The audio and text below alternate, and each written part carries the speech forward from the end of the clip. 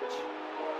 Austin Jackson back looks up. You can put it on the board. Yeah. Taves center for Kane. He scores! Oh, Patrick Kane set up by Jonathan Taves. The dynamic duo comes through in overtime. Hawks win. Looking. Finds Rose. Rose trying to get open. Fires away. Bang! It's over! The Bulls win at the buzzer!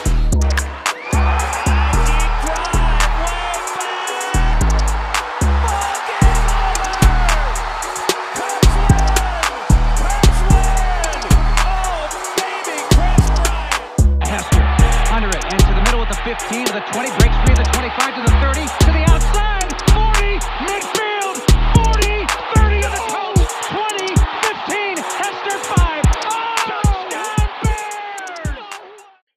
Hello, everybody, and welcome to a brand new episode of the Cloudgate Sports Podcast. Got a lot of stuff to talk about today, a lot of Blackhawks stuff, a lot of not too good stuff, some good stuff, just a lot of news that we need to break down. Some Bulls news as well. And, of course, baseball. We got the All-Star break coming up. Sadly, neither team has any All-Star game starters.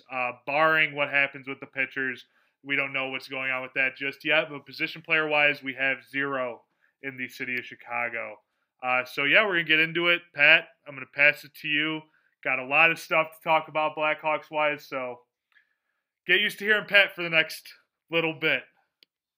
Yeah, it's definitely not a good reason for the Blackhawks to be in the news right now during the middle of the Stanley Cup Final when we didn't even make the playoffs. I'll start with this. The Stanley Cup Finals are in full swing. It is Montreal versus Tampa. A lot of people did expect Tampa to make it this far. I don't think any of us, including myself, expected Montreal to make it this far. I think a lot of people will agree that hockey is one of the more flukier sports where if you get hot, you're able to win it. And it proves the point where if you have a really good fucking goaltender in Carey Price, you can make it as far as you can possibly take it. And I think he's kind of meeting that wall right now with how good of a team that Tampa Bay is. I mean, you would have had the two best goaltenders in the league all this year, Carey Price, and we had the goaltender for Tampa Bay who are just playing lights out. Carey Price can only do so much. In my opinion, it should have been a 1-1 game at the end of that third period last night for Tampa. Carey Price gave a buzzer beater goal. What do you do? Just flying through midair, like Superman flying through midair, and then a horrible turnover to end the game to put Tampa up 3-1. So Tampa is up 2-0 in this series. Game 3 is heading back to Montreal, where they're going to have limited fans due to the COVID situation in Montreal. The Islander series is a lot of fun to watch. The Vegas Golden Knight versus Montreal series is also very fun to watch. I've been watching this Montreal-Tampa series. It hasn't been hooking me like prior series have been. But, again, it's Stanley Cup. I still enjoy watching it. I texted you guys last night, like, God damn it, like, Tampa's going to go back-to-back. I think Tampa's going to probably win this game. Agreed. In 5 games. I think that. I think Montreal might be able to steal one. I'll be shocked if they can take 2. But it sucks to see. I want to see Carey Price win a cup so bad. Brandon, you tweeted it, get Price a cup. Yep. The only downside with that is I don't want to see Corey Perry win a cup. So I'm not sure if that is also true, but not sure if I love Price more than I hate Corey Perry. So not sure where it kind of balances out though. But hey, a lot of people were complaining about this rule in the NHL where the salary cap becomes an excuse or kind of gets thrown out the window when the playoffs rolls around, which is basically what happened was I think it was Kucherov got hurt before the season even started. He wasn't expected to come back till the playoffs. You throw him on long-term IR, that voids the cap. Once he comes back in the playoffs, the cap is non-existent. They're playing over the cap by $10, $15, $20 million probably right now, which a lot of people think is unfair. And I get your opinion right now. But us as Blackhawks fans, we can't shit on that because that's exactly what the Hawks did in 2015 when we beat Tampa Bay, when Patrick Kane got hurt. It's a rule that I think whenever the next CBA is, and I'm not too sure when it is, honestly, that's going to be a rule that's going to get brought up. And it's going to be – it's a loophole that they've found, and it works effectively. And Tampa Bay is kind of going all out when it comes to this news. So we'll see how the series plays out. Again, I think all three of us are on the same page that Tampa's going to win. We want to see Carey Price win, but I think, a hot goaltender can only get you so far in the Stanley Cup playoffs. So before we get into the negative news, let's get into a little bit more positive news when it comes to the Blackhawks. we've heard a lot of speculation about our captain, Jonathan Toews, over the past year. He did miss the entire last season to an undisclosed health reason. Basically, no news came out with him here and there. I think there was one point in the season where Sam Bowman came out and said that we've been in touch with Johnny. He's been working with our doctors, and it's a slow process. We'll see where he gets. And it was really no more than that. Very vague, nothing more, nothing less. Today is July 1st, so yesterday, on the 30th of June, Toews came out and dropped a video early on in the morning, I think probably around like 9:30 in the morning Central Time, and announced that he was back. He was skating on the ice with, I think, Dylan Stromer to Brinkett and then Connor Murphy. He's back on the ice skating, and he's come back from his illness that he finally disclosed as chronic immune response syndrome. Basically, the way that he made it seem like is anything that his body did, whether it was get sick, go for a workout, go for a run, his body just couldn't react naturally to his immune system was out of whack, basically. I listened to a couple podcasts with Jay Zawaski, who's a beat writer for the Blackhawks, Mark Lazarus, I should say, from The Athletic. And a lot of people say that, I know me and Brandon were just talking about this before the recording, that The Athletic does have a paywall, so I'm not able to read a lot of their articles, if any at all. That Toews apparently had COVID prior to becoming a big issue in the United States, and he thinks a lot of that is what sparked his body just kind of spiraling out and having this weird immune deficiency. And it said he kind of classified it, I think the quote is, the best, worst thing that could have happened to him. Because it kind of took him away from the game. It says he's probably the longest break he's had in his entire life. It took away from the game. He just had to sit back and wait and let kind of everything run its course and see what the fuck happened. So it seems he is all gung-ho to come back for the Blackhawks come the season opener in October, whenever that falls around. I'm happy. I know we had heard some rumors on Twitter. We never disclosed them on this podcast again because they are rumors. We heard a lot of bad things about Toews. He might not be able to play again. We're happy to see that whatever this was that happened to him, he's able to come back to the Blackhawks. It's not going to have a long impact on his life. He's going to be good to go, and I think that's the best news that is going to happen for the Hawks for quite some time. Jonathan Toews is back. He's looking to come back on the ice on the United Center come October. What do you boys have? Dude, just the captain's back. The captain is back, and that's probably the biggest Hawks news that we've heard in the last couple of years. I'm just happy to see that he's back. And like you said, Pat, I'm happy that what we thought could have been was far from the truth and that he's going to be back healthy and ready for next year. Is it going to make a big impact on the ice? We'll see how this team does. I know there's a lot of rumors going around that we're going to get into in a little bit here that might change some things, but yeah, dude, I'm just happy that Jonathan Toews is healthy and happy. That's all. Just glad that he's happy and healthy. Yeah, I kind of just touch on the finals right now. I saw a map on Twitter that the Habs were the U.S. favorite, or like if they did like Twitter polls throughout the United States, and the majority were Habs fans or were rooting for the Habs in the finals. So you kind of love to see that. It kind of shows you how like kind of the entirety of the United States kind of feels about Tampa, and I think we're kind of unanimous with that. So obviously we're kind of rooting against them. I've been rooting against them when they were playing the Islanders, and unfortunately they couldn't pull it out. Borelli's sadly came to an end. It was a great run. It was something great to watch. But on to the Jonathan Toews topic, I literally got goosebumps when I was watching that video. Just to kind of see him. He just disappeared off the face of the earth, and to kind of hear him and just see him again and just kind of understand what he was going through made you feel good. It was a good field day for the Blackhawks. Definitely something they needed because this, like we're about to touch on a little bit, might kind of be a little ditch effort to kind of divert some of the fans from kind of really honing in on our next subject we're going to talk about.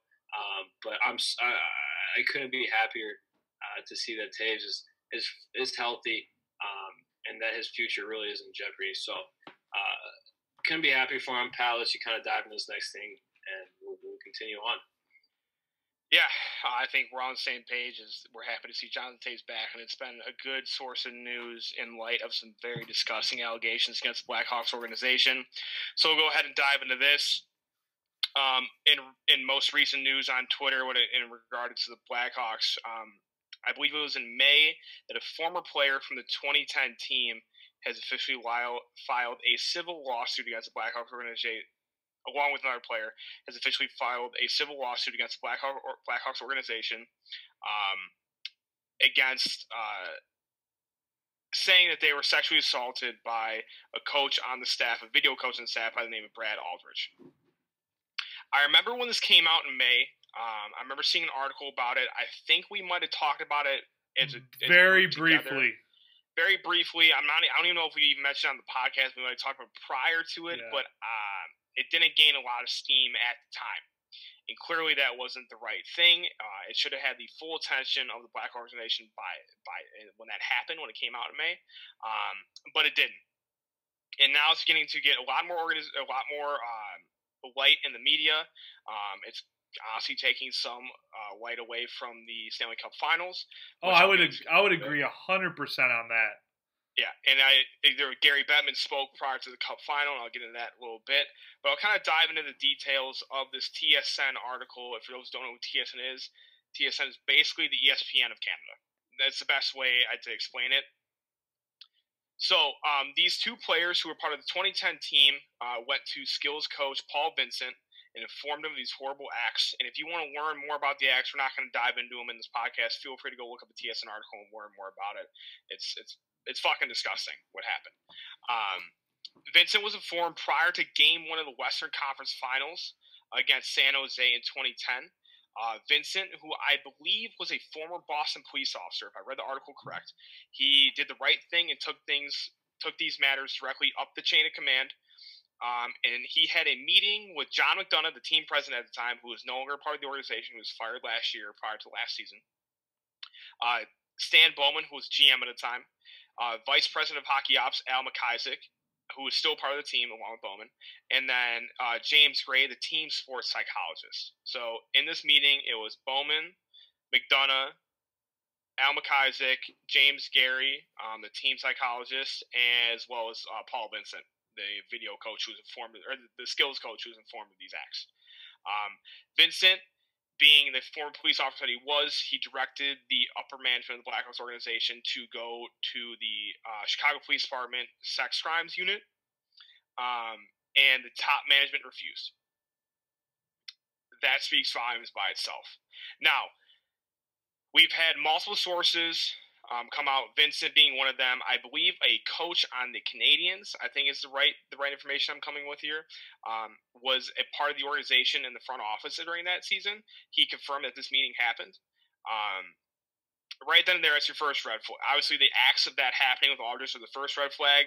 Then you go to the front office during the middle of the Stanley Cup Finals, prior to Game 1 of the Western Conference Finals, and you inform them of this these horrible acts, and they refuse to go to the CPD.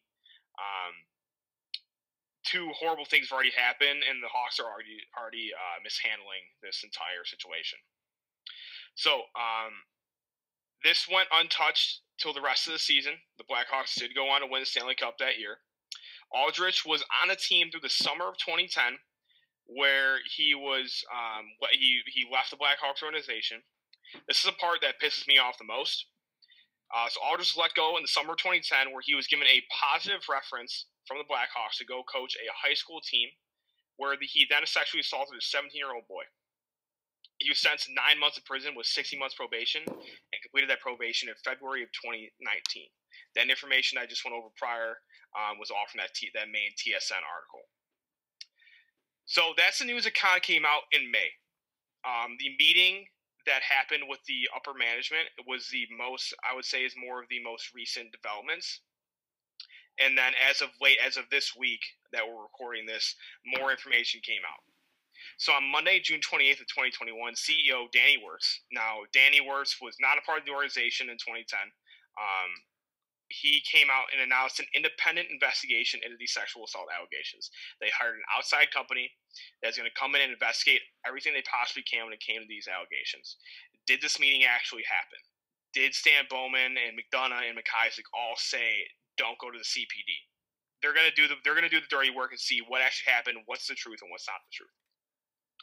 The direct quote from Danny Wirtz: "It was an internal memo sent among the Blackhawks organization that was leaked to the press early that morning."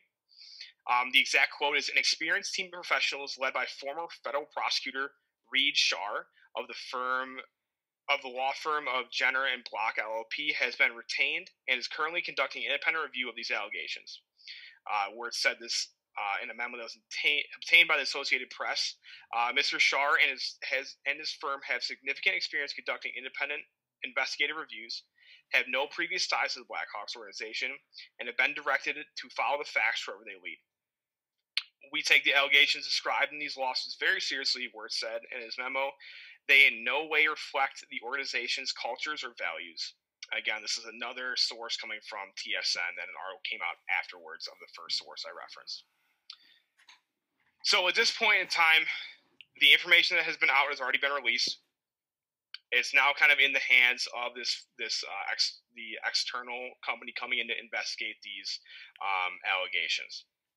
Now, this happened, and the Stanley Cup Final is currently underway. So Gary Bettman usually does a press conference prior to the Stanley Cup Finals, and there was a lot of questions regarding the Stanley Cup, and there was a lot of questions regarding the Blackhawks. And he seemed, from what I've seen on Twitter, he didn't really want to feel out any of the questions. He gave very bland responses. Which Gary is Bettman understandable. Pardon? Which is understandable. Yeah, right. Again, now I get where he's coming from, but I don't necessarily agree with his statements. He says Gary Bettman has finally addressed the horrible topic that is in regards to the Blackhawks, and said the potential discipline of the Blackhawks will hinge upon this independent investigation. So the NHL is not going to do anything, which kind of pisses me off a little bit, that they're kind of letting Agreed. this independent investigation that could potentially easily be tainted. I mean, we all live in a world where people get paid off left and right. I'm not saying that's the problem. I'm not saying that's the issue at all. But it's a possibility that everybody has to be aware of. Gary Bettman is going to wait to see what these findings from the independent investigation release, and that's going to be it. Now, they did say that these findings, at the moment, will not be released to the public. It's going to be stay internal between the Blackhawks and I would assume probably the NHL. And they're going to go from there. It's a bad time to be a Blackhawks fan. It's simple as that. It's fucking disgusting to hear what happened. There have been other teammates upon that team that have come out and said everybody on the team knew exactly what was happening. I've heard that side of the story, and I've heard multiple sides of the story, including some from Jonathan Toews, which was discussed in his article coming back to the ice with Mark Lazarus in that Athletic article. That's not the case. Not every people may have heard rumblings, but not a lot of people knew really till after he was fired or until the most recent developments have come about. Some people didn't know it all. So I know the statement has been made. Everyone on the team knew. It seems like there's that one side of the story, and there's also the other side of the story where not everybody knew. Not a lot of people were focused on the cup at that time. Any rumors, they kind of put in one ear and out the other. They didn't even pay any attention to it. They may not have heard it at all. So at this point in time, it's in the hands of this independent investigation. The way the Blackhawks are kind of going about this is the Blackhawks themselves, as far as I know, they have not released a public statement. That internal memo was leaked to the press. From what I've seen in articles, their quote-unquote defense is that it's outside of statute of limitations. Now, I'm not a lawyer. Us three are far from fucking ever being a lawyer. Apparently, there's some sort of law where if something this disgusting happens, you have to report it in X amount of days for it to be valid in court. I could be totally butchering that. So I'm going to throw up the red flags again that we're not lawyers. But I think that's what I've been seeing a lot on Twitter, that it's outside of the statute of limitations. I think that's the correct legal words to use there. So they're going to try to play that in court, is that it wasn't reported in X amount of time, yada, yada, yada. Regardless, if you knew this happened and you're not going to, the lawsuit with the former players in the 2010 team is thrown out the window because of this bullshit, this loophole in the system, sure. But at the end of the day, McDonough, Bowman, and McIsaac go to bed knowing they gave this guy a fucking positive reference, go coach high school hockey, where he went ahead and sexually assaulted a 17-year-old kid. At the end of the day, that's that. Again, it's going to be, I think from here on out, it's going to be a slow developing process. We're going to have to wait and see what this independent investigation comes out with. Who knows if we're ever going to find out what this independent investigation ever found. Because again, like I said, it's not going to be released to the press right away, if at all. It's going to stay internal with the Hawks and I'm assuming the NHL. My only glimmering shine of light or hope here is that I do trust Danny Wirtz. He wasn't on a team during this time. I doubt Rocky was ever aware of this because Rocky is a very hands-off owner. Hey, Rocky, we need money to go sign this guy. All right, here you go. Here's a check. Rocky's a very handoff guy. He doesn't it's McDonough. It was McDonough. It was Bowman. It was McKaiser. There was 3 guys running the organization. So we'll have to wait and see. It's disgusting. I said it's not a good time to be a Blackhawks fan. A lot of people are upset at the timing of the release of the Taze video, which you're able to be happy. I'll say it. And Jay Zawaski said this best in this podcast. You're happy. You're allowed to be happy about Jonathan Taze coming back. You're allowed to be fucking pissed off and disgusted with the organization. You're allowed to have both sets of feelings. I think it was either Lazarus or Zawaski said on Twitter, said that if you think Jonathan Taze was used as a pawn here, hey, Taser, we're in the deep shit right now in the media. We're going to use you to kind of throw it away. You don't know Jonathan Taze. If Bowman or the PR department came to us like, hey, like, we're in the shitter right now with all the sexual abuse stuff. We need your video to come out now. Taze would have said, fuck off. So Taze, you can be, like I said, Zawaski said it best. You can be happy about Taze coming back and you be pissed off at the organization for being fucking disgusting and letting this shit happen. We're going to have to wait and see what happens here. It's going to be a slow-moving process. Brandon, I know you said you really haven't been able to follow a lot of this. I'm assuming you probably learned a lot of the information tonight with me talking. I want to get your guys' reaction to what we kind of talked about today and what's kind of going on with the Hawks organization. Yeah, I mean, it's a real mess. Like you said, Pat, I remember a couple months ago when it first came out, and then it would seem to just go away for a little bit. And now it just right back up, and it's full steam heading forward. And it's just a sticky mess for the organization right now. And you're right, I do trust Danny in how he can conduct this because, like you said, he wasn't with the organization at the time. So hopefully we see a nice, clean, just everything's done the right way. And like you said, I know things can go the wrong way and could be tainted and bribery and all that stuff. I really hope that will never be the case with this because it's just disgusting, just all of it. And then, like you said, with the coach then, which I didn't know before tonight either, and you saying how he went to go coach high school kids and went to jail because he sexually assaulted one of them. I think that's just a ginormous red flag. I'm not going to be saying everything's alleged right now, so I don't want to lean towards one way, but with the fact that he already has been convicted of doing it once, it doesn't look good, and it's a very bad look for the organization if that meeting also happened. Because if that meeting happened and everything seemed to just be pushed under the rug, it's going to be a real bad look, and there's going to be a lot of things shaken up if that tends to be the case. So yeah, just a really bad mess. Fuck, boys, like, this is, like, the kind of situations that, like, you don't even imagine happening. Like, you like, this stuff doesn't really happen. And then it actually, stuff comes up, and it's just, like, you're taken away because, one, especially in this situation, is so disturbing. You really don't know where to place yourself within this. It's so much information to kind of digest, and it's a lot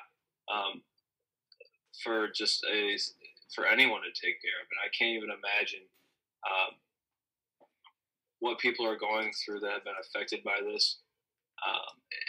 It's something that the organization they can't take lightly, or else it's going to put a tarnish on this organization for probably our entire lifetime if this is handled incorrectly. There's one thing I do want to touch on in this whole thing real quick with you boys. Is the fact that the whole team knew. If everyone knew, and there's all these different personalities and there's all these different emotions flying through a locker room, you would think that one person could just sit there and be like, hey, like if everyone knew, someone had to be in that room and say, hey, I cannot hold this on any longer, and they would have gone to somebody outside of the organization, in my opinion. It's such a, I don't know how you would even handle that. I just think that, I think you bring a great point up too, Pat, though, is that people are focused on winning the cup right now, and they can be so laser focused that they maybe kind of just went right over their head. So it's sad. It's sad. It's a lot to take into, and I will just be waiting on to hear more, because there's a lot more that we don't know, and all I can hope is that justice is served for whoever's in the wrong here, and that they get some peace of mind, because this is nothing that you want anyone to go through in your entire life. It's just mind-blowing and sad and disgusting. And the organization is starting to come out and look very bad for what it did immediately. And I don't want to say this is their time to kind of clean up their mess, but this is now affecting the future of the Chicago Blackhawks. And if they don't do it correctly, they will be known as the organization that didn't take care of this issue, especially in the time of day that we are in right now. Yeah, you said it best right there, that regardless of what happens, whether they really fumble the bag and fuck up this investigation fully, or they clean house, they fire McIsaac, they fire Stan Bowman, they acknowledge their wrongs, and they're set on rebuilding and kind of restructuring and kind of, setting the precedent that, hey, we're not going to accept this shit under my belt. Again, too, you have to look at this idea that's kind of popped in my head right now. You don't know if Danny Wirtz ever knew about this shit until May. Very you possible. don't know what he stepped into. A couple things that you said I want to kind of bring up here. Let's see, where should I start here?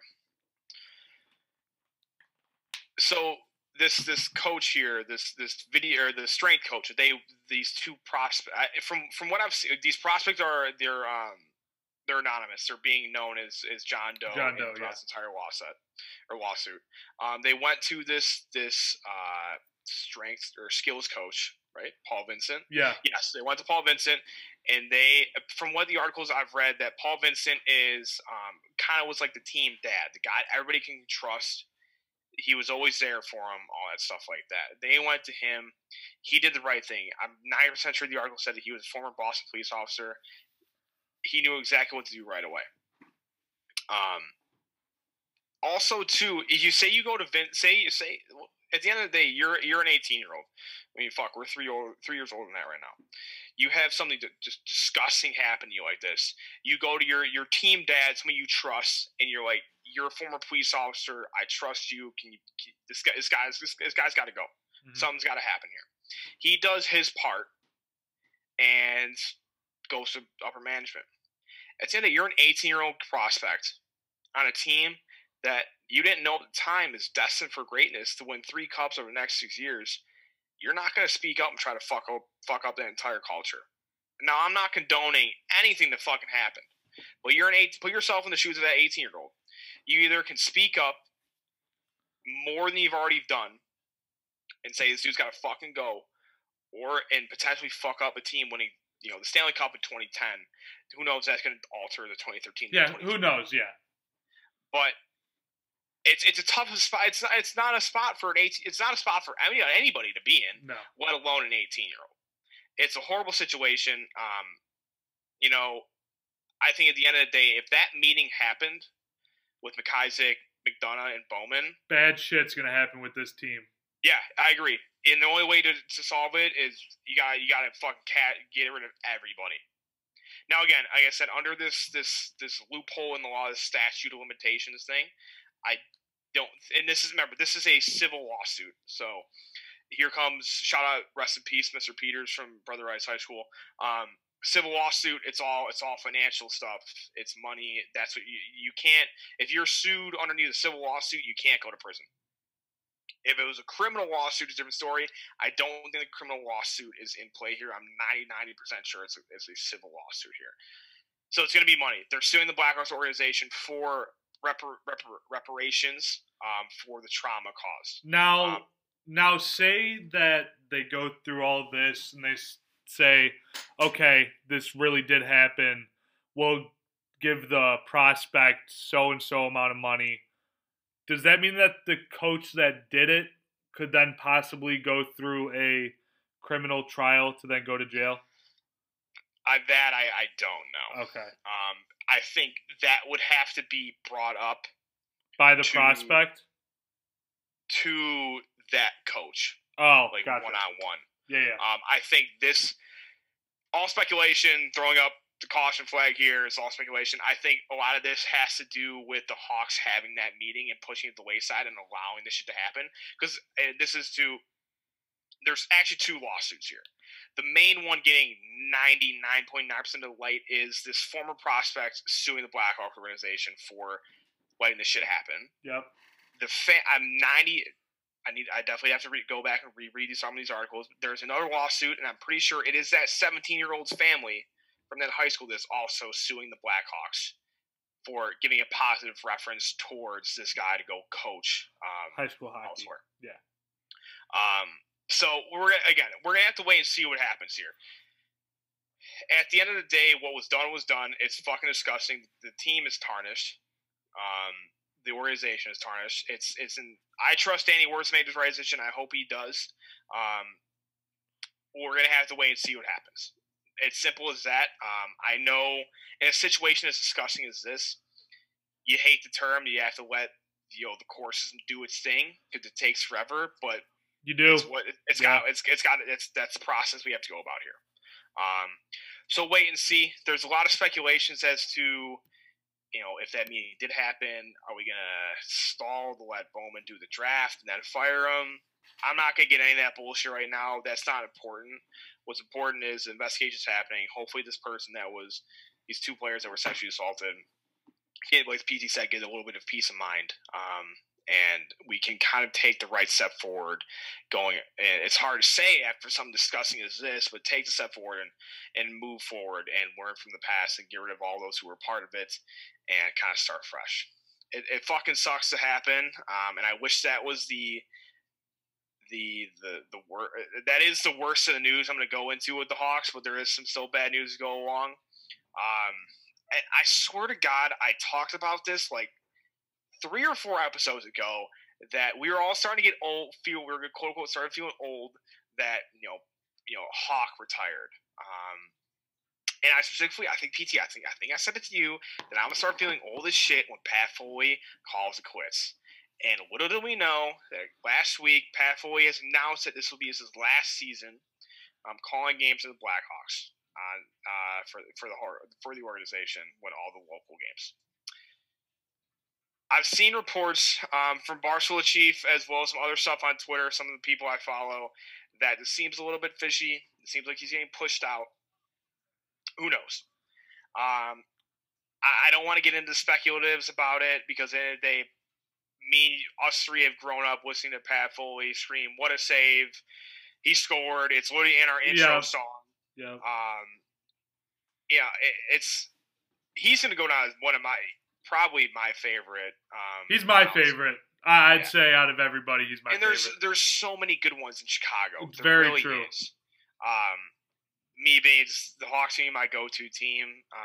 It sucks to see him go. Who is gonna, with the NHL or the NHL shaping is the way it's shaping out this year is they're moving to ESPN. Eddie Olczyk isn't gonna get those national games anymore.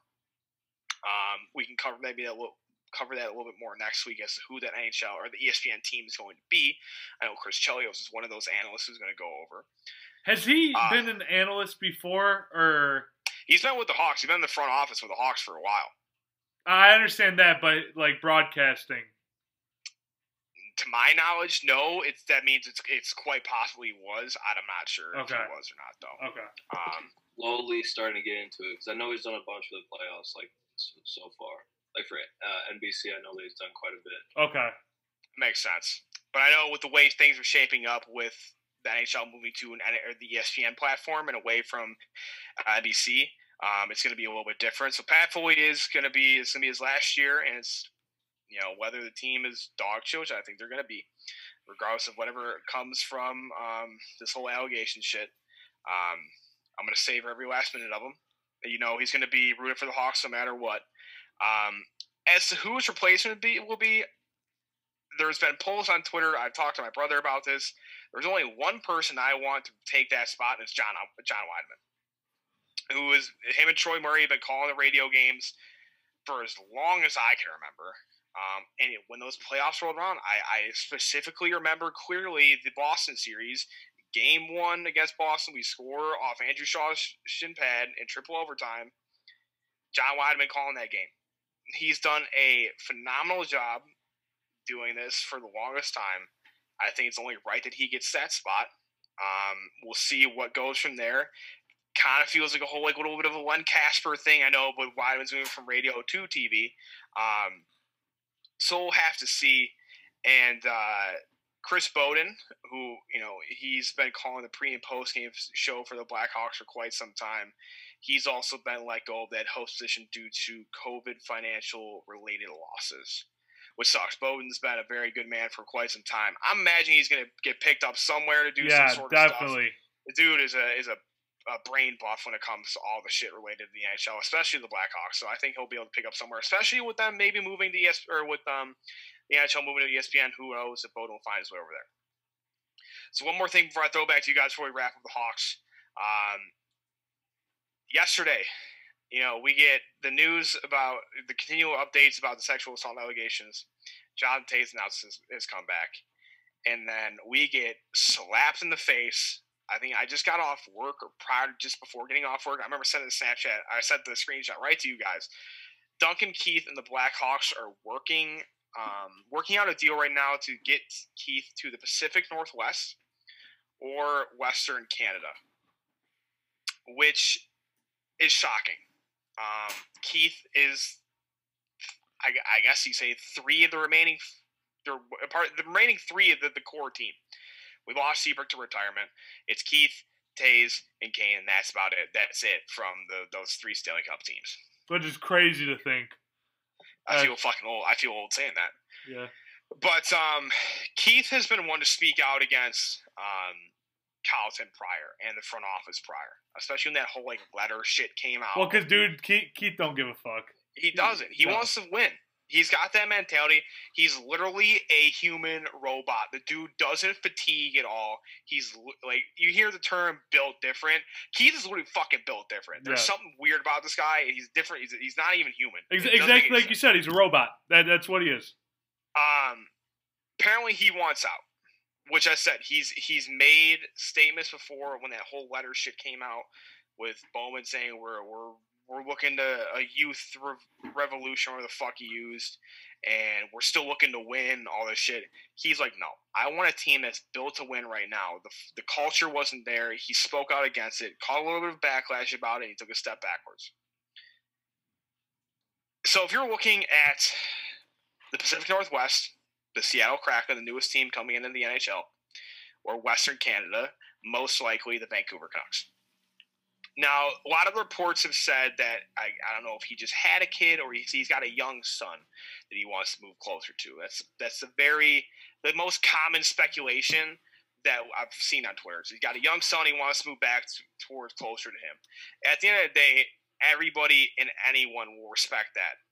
And hopefully the Hawks are going to be a team that will oblige. As much as I don't want to see him go, hopefully the Hawks will oblige. With what he's done for the Hawks, if that's how he wants to finish out his career, let that be how he finishes out his career.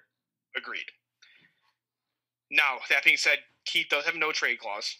So is it a no trade clause for him? He will have to sign off on a trade. Okay. So if the Hawks say, hey, we have a trade set that we're willing to accept to send you to Vancouver, do you want to go? It's Keith has the final say. Okay. Chief said it best today in a tweet that seeing Keith wear a Canucks jersey is gonna make me vomit, which is true. I think I would throw up. I think I would literally vomit. Keith, like I said, he's built different. He's able to play a stupid amount of ice time. He doesn't get tired. However, we've seen his statistics dwindle these past couple of seasons with him going up in age. He's got 2 years left on his contract, with an average cap hit of I think like $5.536 million a year. I think the cap hit is $5.5 million, and I think his actual annual payout is like it's like one and a half or something like that. His actual payout left in his contract is only $3 million over the next 2 years, but his cap hit's about $5 million per year. So you have to see where he's going to go.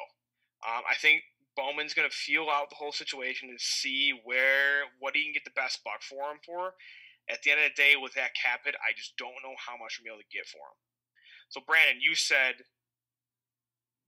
what do you think is going to happen? I was talking to one of my buddies about this, and I think this is a possibility. Bowman's going to feel out that geographic region. If the Kraken are willing to give up anything, draft picks, maybe talk a little bit after the expansion draft, which is coming up. I think it's the end of July. What the Canucks are willing to give, I have a feeling we're not going to be able to get a lot for Duncan Keith. And Bowman's going to begin to kind of play with the idea of, is it worth protecting him in the expansion draft? Nope. Is it worth protecting Calvin DeHaan or protecting Duncan Keith and losing DeHaan and getting like a second, third round, fourth round, fifth round draft pick? In my opinion, protect DeHaan. I agree. I think DeHaan's one of the bigger people that we're expected to lose in this expansion draft. Protect DeHaan, and if Keith really wants out, let it happen. I don't want to see Keith go into a Canucks jersey. But I will smile ear to ear seeing him be the captain of a newly brought in NHL team in Seattle Kraken. Yep, agreed. I'm fine with that. I'd get a jersey. Fuck it. I'm not opposed to that either, dude. I love him to death. I think it's time, though. I do. And that opens up the conversation of looking into the trade talks that the Hawks are into right now. Dougie Hamilton, a defenseman. Seth Jones, a defenseman. And Jack Eichel. He's fucking Jack Eichel for all I care. He's one of the best players in the NHL right now. Yeah. If we do move on Duncan Keith, which from what I've seen, that report came out and it scared a lot of people, but apparently nothing's really close to being concrete at all. Who knows what's going to happen, when it's going to happen. But if we do move Duncan Keith, it's almost a green light for us to go all our chips in to get somebody like Seth Jones or Dougie Hamilton. I'm going to save the trade talk for Keith and Seth Jones for next week's episode, just because we talked about the Hawks. There's a lot of bad shit too. So we've talked about a lot already. Let's kind of get your closing thoughts on Pat Foley, Chris Bowden, Duncan Keith, and then we'll throw it over to the Bulls. Just a lot of bad shit we talked about with the Hawks today. Yeah. It was rough. And you know what? I think all of this is just the perfect shitstorm for the end of for the official burying of the dynasty, with Kane and Taves only having a couple more years left. It's 2 more, Pat? Yeah, so shit, boys, it's we're getting old. It's really starting to seem that way. And but yeah, seeing Pat Foley have 1 year left, gonna have to cherish it, because like you said, it was our childhood listening to him, and it's not gonna be happening anymore.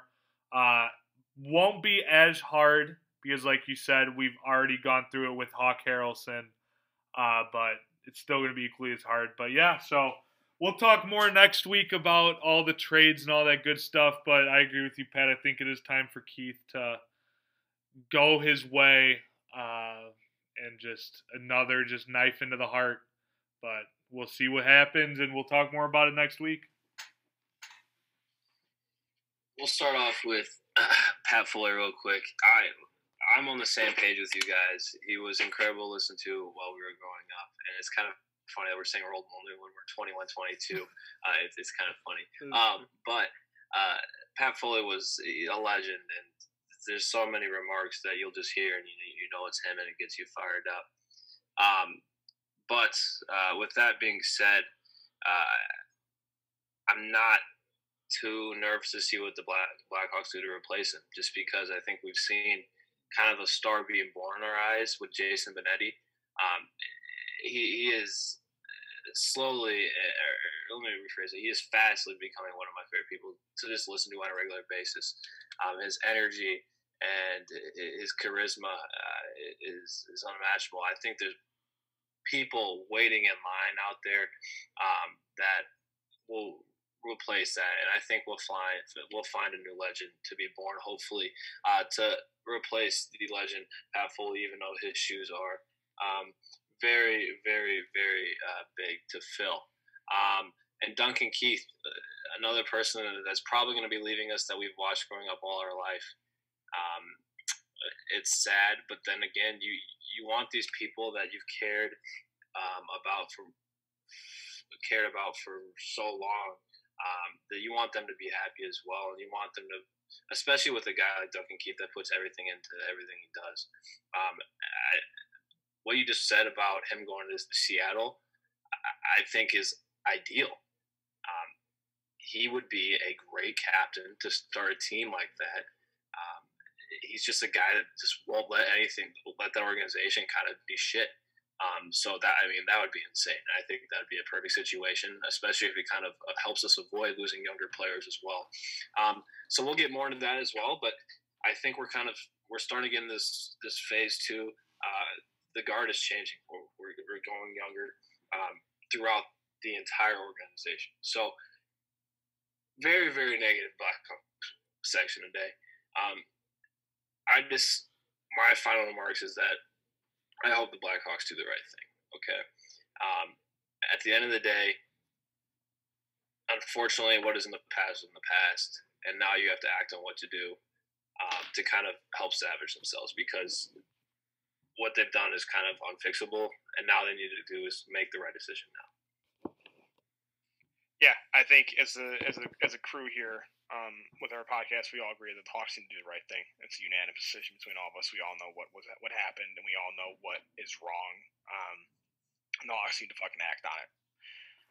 Yeah, I agree. I love talking about the Hawks, but I didn't like talking about them today. It's a segment that I didn't wish was this long, but we knew it had to be talked about. We wouldn't be doing a good job of being podcasters if we didn't talk about the negative. So let's jump into the Bulls. Not a lot of Bulls talk about. The NHL draft lottery did happen, I believe, last week or 2 weeks ago. The big question mark was the Bulls pick in the first round. The Bulls traded this pick to the Orlando Magic in that Nikola Vucevic trade. There's a term for it, I'm already forgetting it, but with the caveat that if the Bulls landed a pick 1 through 4 in the lottery, the Bulls kept that pick. So we're hoping for a 4th pick, and we'll keep it. Didn't happen. It wasn't a Derrick Rose thing where we weren't projected to get the number 1 pick, and we got the number 1 pick. I believe that we ended up being picked 8th, which automatically gets sent to the Orlando Magic. The Orlando Magic actually had the 4th pick and the 8th pick in this draft. The Bulls do not have a pick till the second round. Brady says like 38. 38. Yep. So we'll have to see. I think the Bulls are gonna be making moves, it's gonna be in the free agency area, and we'll see where that goes with then. Yeah, I think we're gonna be. I don't see as many trades. I see a lot of spending though this offseason for this Bulls team, and I am so excited for it. I agree. And with that news, Zach LaVine is on the roster for the men's Olympics team for the USA heading to Tokyo. Pat Williams was selected as basically a reservist, essentially. If somebody were to get hurt, which is awesome. Great experience. He's gonna be whether he plays or not. He's gonna be practicing with legends of the sport, and that's what I want to see. I'm all about it. I bet he was jumping at the opportunity as well. So it's great development for Patrick Williams. And lastly, we will close with the NBA playoffs. The Phoenix Suns, who have been fucking awesome to watch this year. Again, I usually don't give two shits about the NBA playoffs. I really don't. I've watched every Suns game this playoffs. They've locked their way into the NBA Finals. They're awaiting their opponent. The Milwaukee Bucks just beat the Atlanta Hawks in game. They stomped on them tonight, didn't they? It ended up being a 10-point game. It was a lot more than it actually was. Milwaukee dominated this game. Without Giannis and Trae Young was not on the court for Milwaukee. So Milwaukee takes a 3-2 lead in that series. So the Phoenix kind of is chilling, and I think that's kind of what they need. I feel like I don't know, a little bit banged up. I don't like the waiting. Chris Paul definitely needs it. Chris Paul is definitely banged up with that shoulder. Yeah, that's true. Chris Paul has sold his flops throughout that series too, but he actually did get fucked up by Pat Bev. Dude, what was that shit? I usually Pat Bev's a Chicago kid too. I like Pat Bev, but again, I'm not a fan. He's a loose cannon. His thing, though. He's gonna piss you off, and he's can go as far as pushing you in the huddle. That's true. You hate him if he's not on your team. You love him if he is. That's the type of guy Pat Bev is. Yeah. I think Chris Paul definitely needs a little bit of a breather after the COVID shit. I know he's got a banged up shoulder from the series with the Lakers. I definitely think he needs it. He doesn't have a ring yet, does he? He doesn't, right? No, he's not. This is the first final he's ever made. Okay, cool. Good for him. He's definitely got a Hall of Fame career, and I hope he wins a ring. Now, again, Trae Young's out for the Hawks. Giannis Antetokounmpo's out for the Bucks. How long are they out for? So Trae Young was close to coming back today. I'm assuming he's probably going to be back for Game 6. Giannis had a scary fall in Game 4 of their series. If that's any one of us, we don't have a fucking knee anymore. Simple as that. He somehow has zero structural damage to his knee, so he is he didn't play tonight. They really haven't announced any. They haven't said if he's day to day, if he's questionable, whatever. So I think that's going to be. I think we're going to hear news soon about Kawhi. I think Kawhi probably tore his ACL or his MCL, or he had some structural damage to his knee that they never said until the series is over. Because if you tell your opponent in the Western Conference Finals, "Hey, our best player is done for this season," you're going to give an advantage to that team. Yeah. So we'll have to wait and see what happens with that. Yeah, I don't really care for the NBA playoffs. I really don't, unless the Bulls are in it. The Bulls have been in it for a long time. So I've been enjoying watching the Suns. I'm jumping on the PMT bandwagon. I hope the Suns win it. But at the end of the day, it's probably not a good thing for the NBA. I think the NBA wanted the Lakers. They wanted the Nets. And then it's actually a question mark as to who's going to win. Like, nobody fucking expected the Suns to run through the Western Conference. Nobody expected the Hawks. Hawks aren't a good team. They're getting hot. They have good players that are getting hot at the right time. They're playing to win. Nobody expected the Suns to make the Eastern Conference Finals. It's been fun to watch. It really has been. I'm excited to see what plays out. I'm excited for the NBA Finals. Not a lot of NBA talk. Do you guys have anything to wrap up the NBA? I've got one thing real quick. I want to hop back to the U.S. national team real quick. And I know LeBron, he's been getting a lot of heat for a lot of things recently. And one of them has been that he's not playing for the national team this year.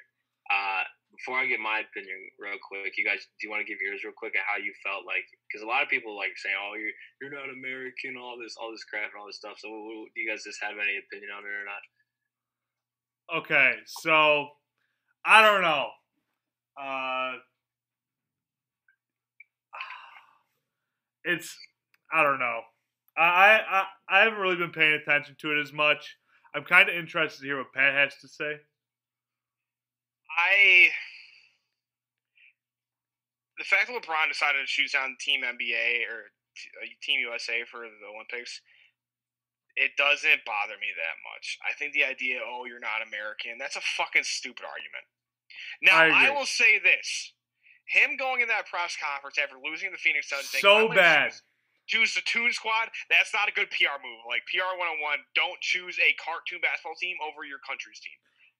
But I would say that LeBron is getting older. He probably does need more time to recover. Give the spot. He's won gold medals beforehand. he's done his part. I think the time is kind of to pass the torch to some younger players. Now, I think the idea of going into that press conference saying I'm going to choose the Toon Squad over, that's not a good look. It's not.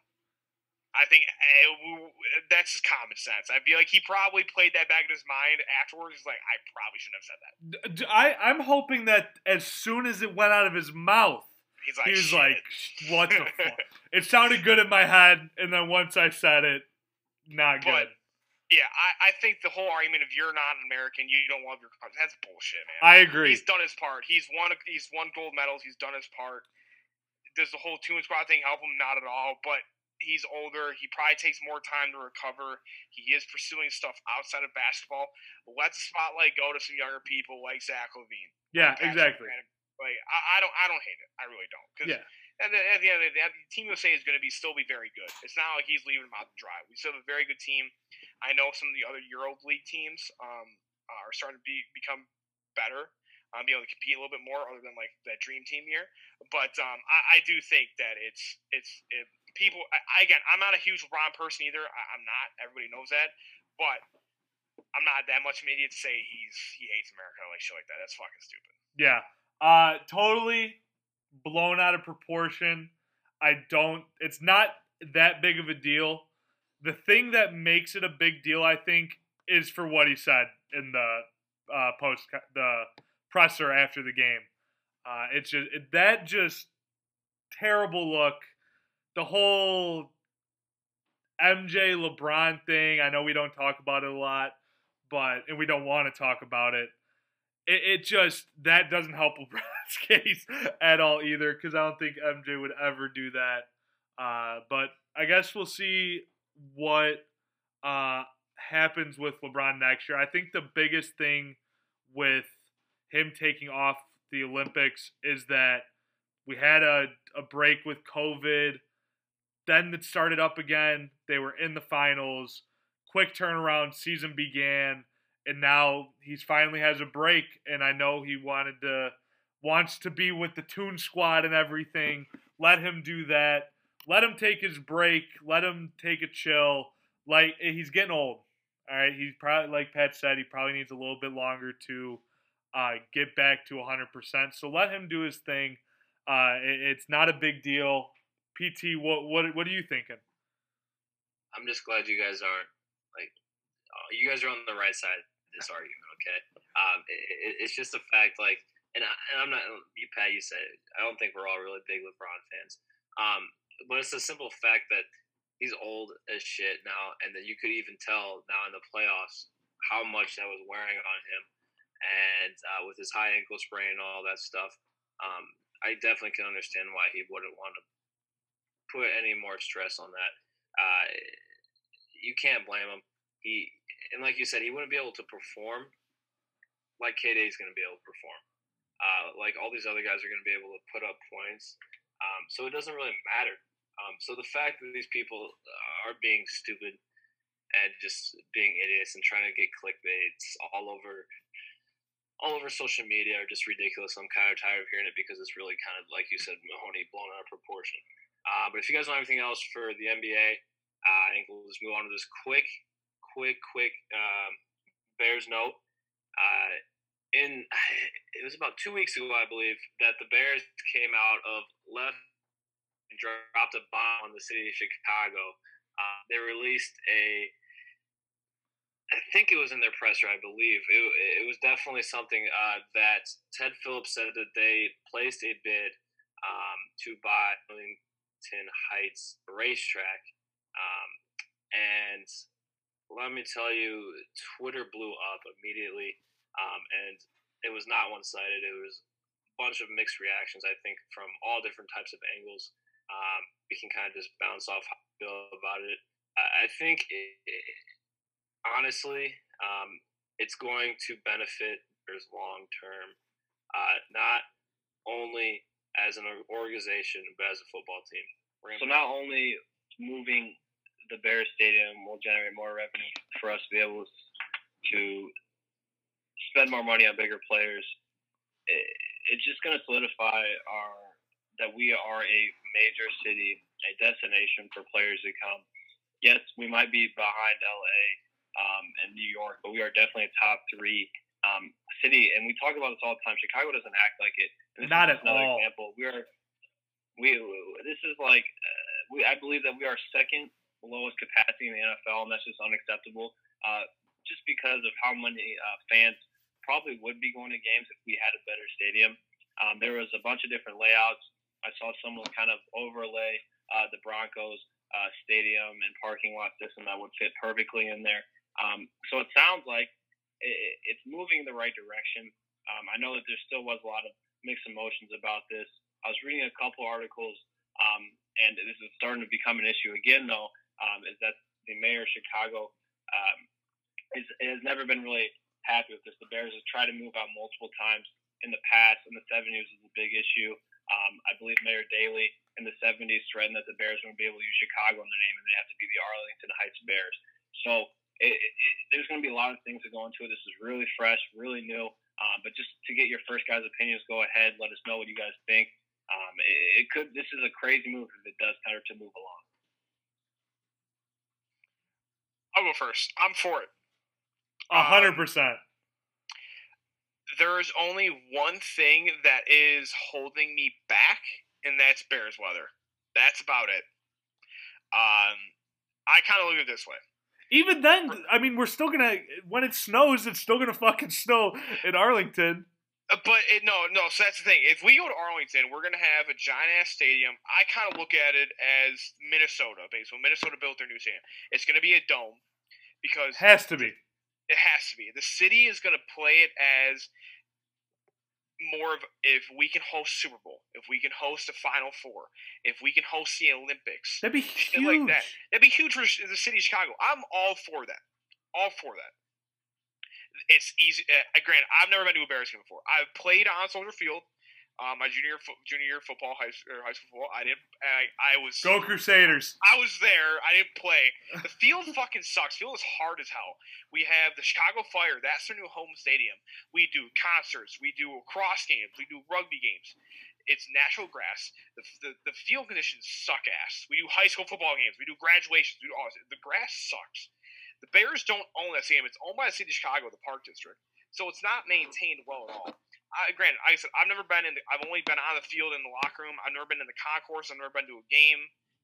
I've driven down there through a bus, so but I know it sucks to park. It sucks to get down there. It's a small ass stadium.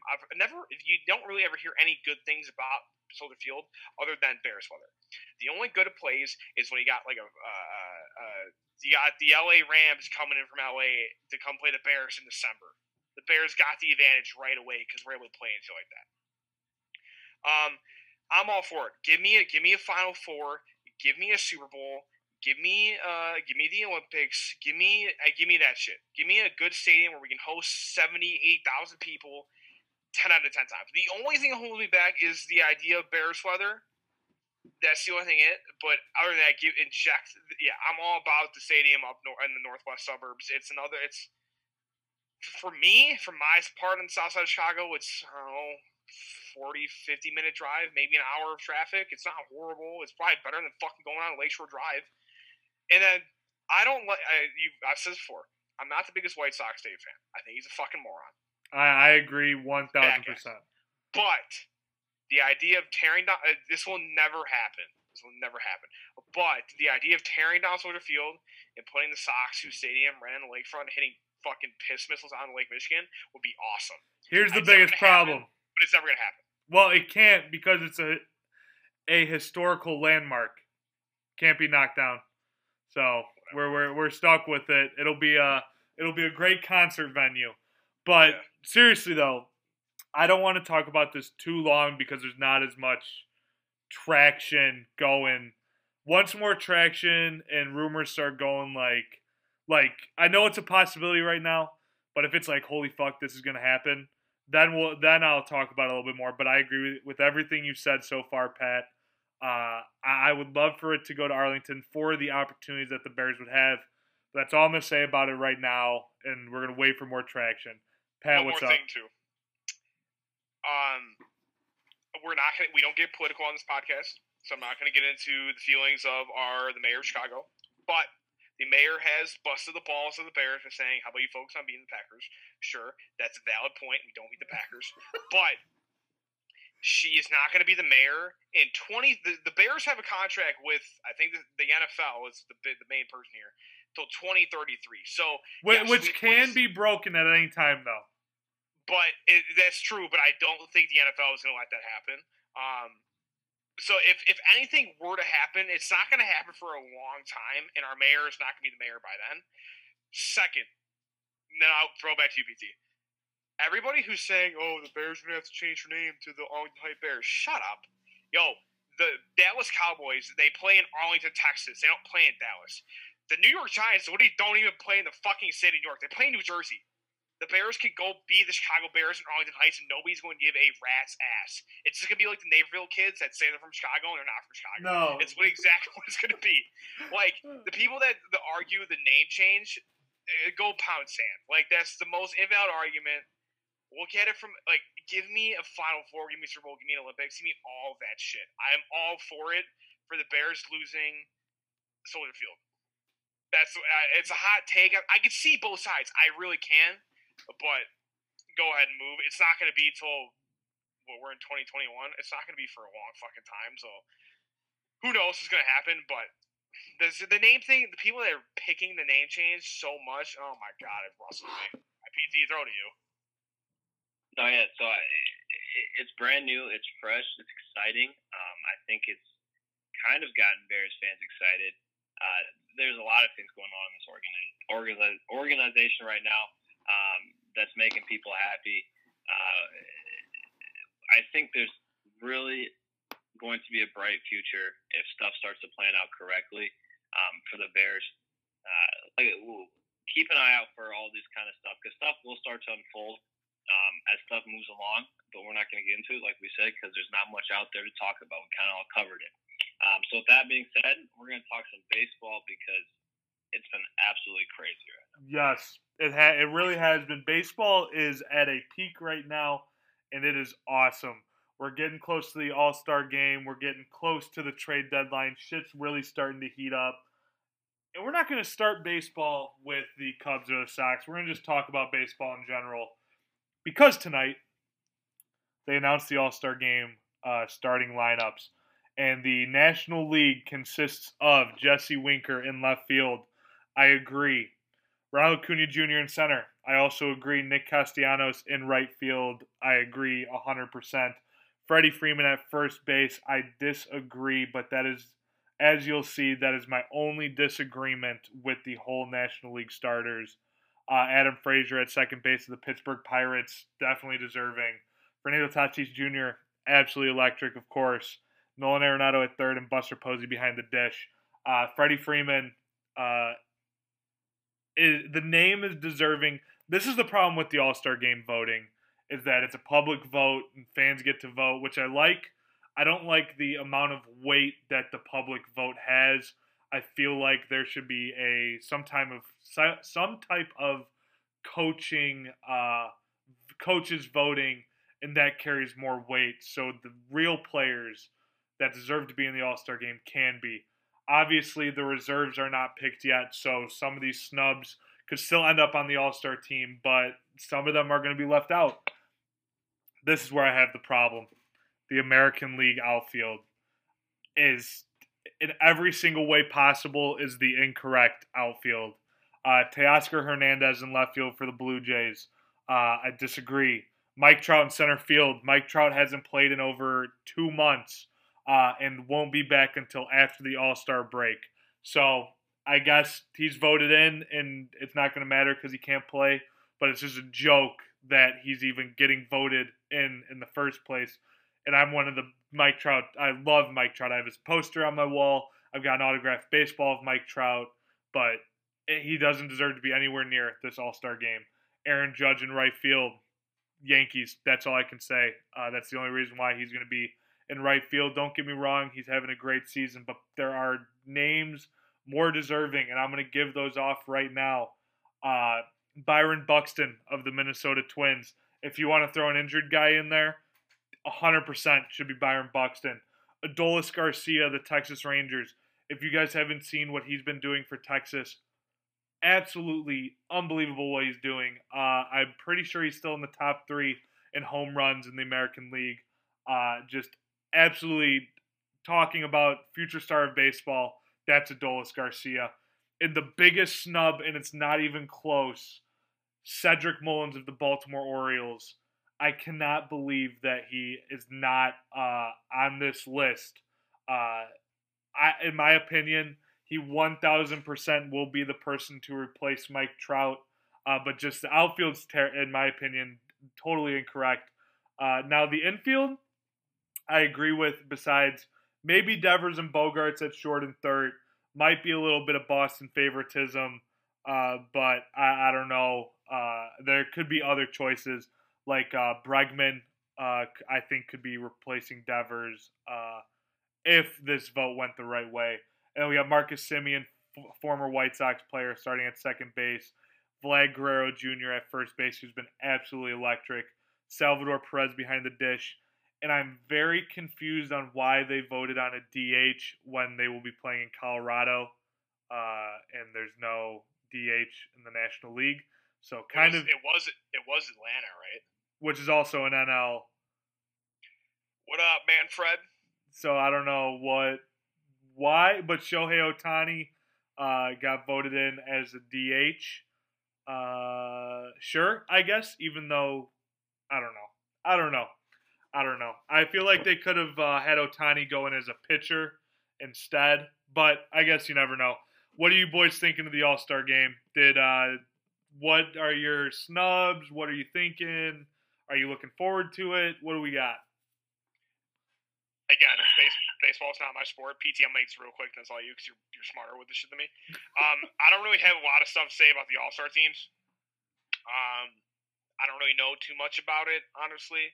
I don't follow baseball as in depth as Brandon PT2, but I will say this: I am ecstatic for the Home Run Derby.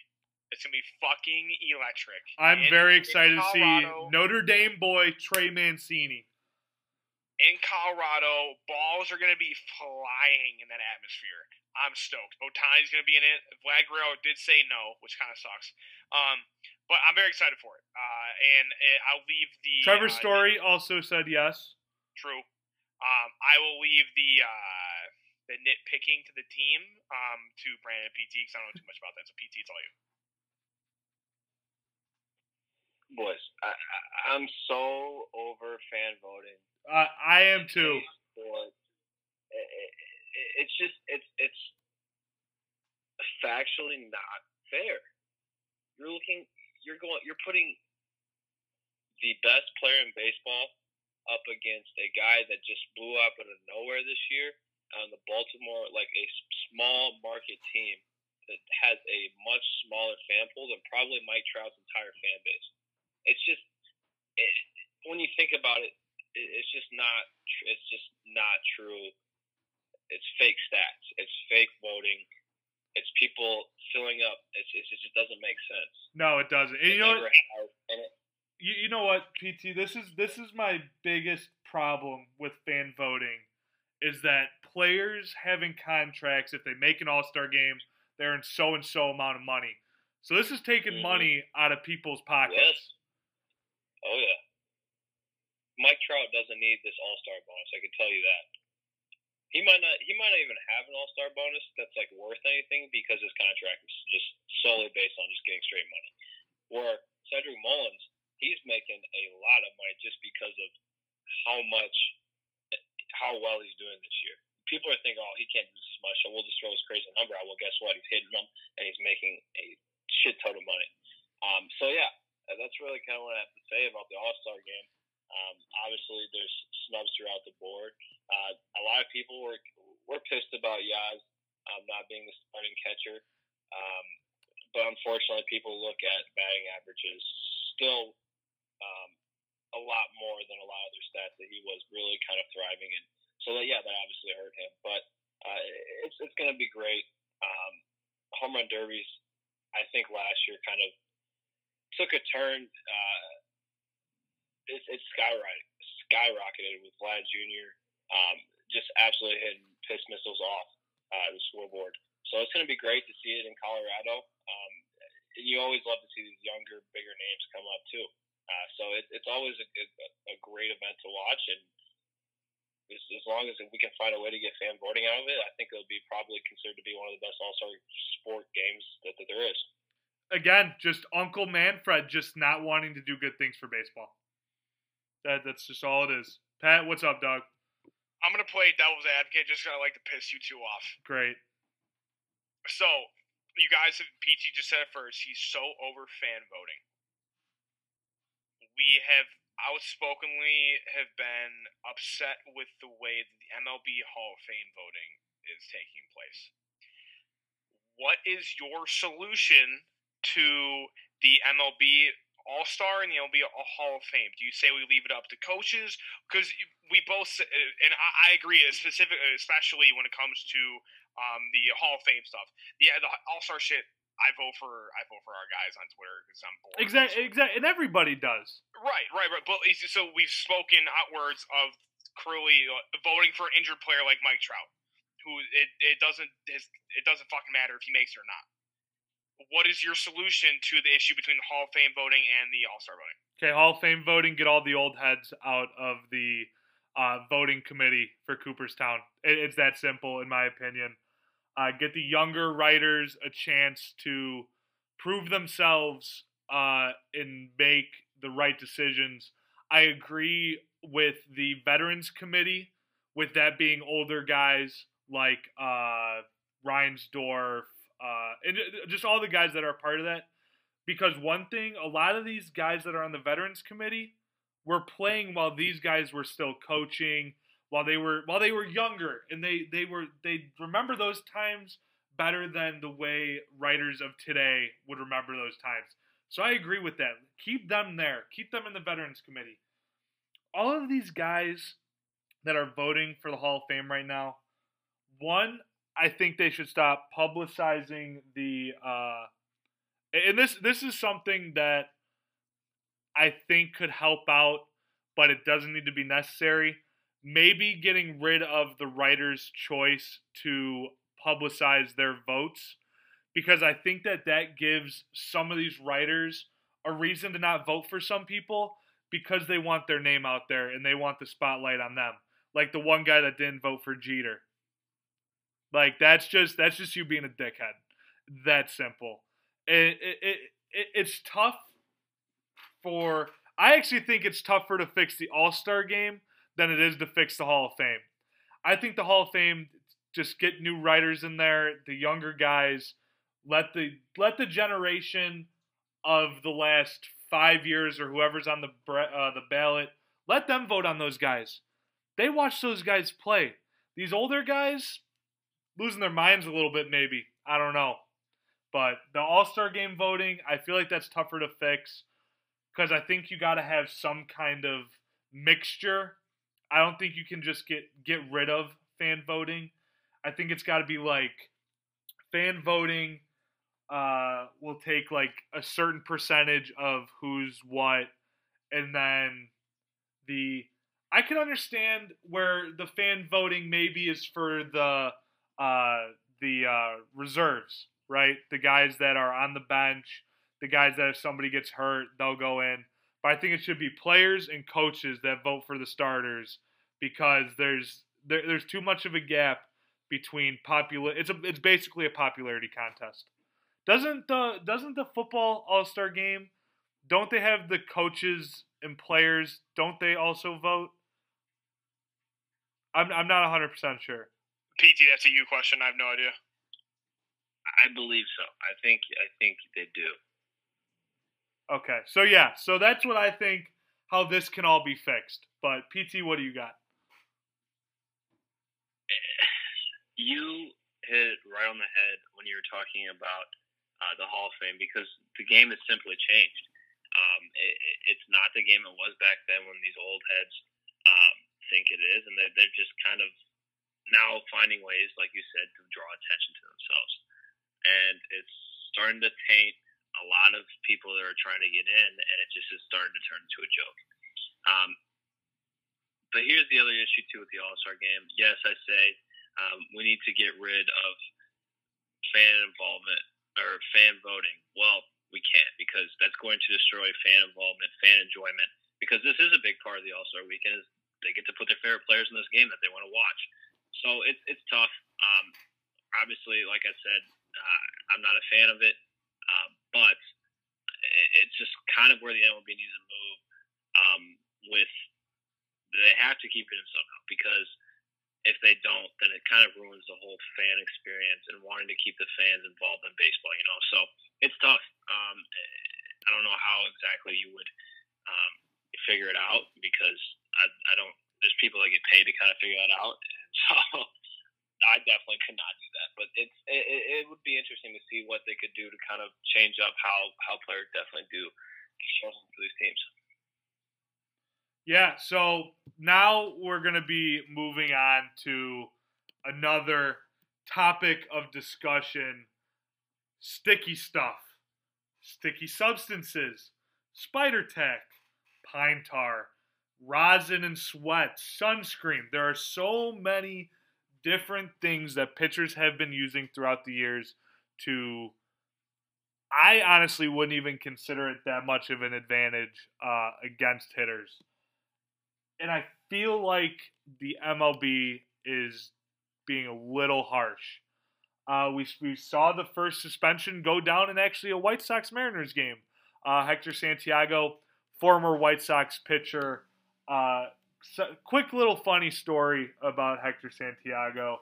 I know Pat, PT, Alec Thomas is a name that we know.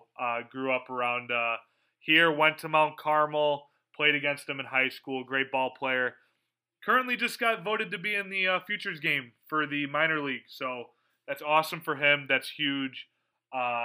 Really on track to become a professional baseball player with the Diamondbacks.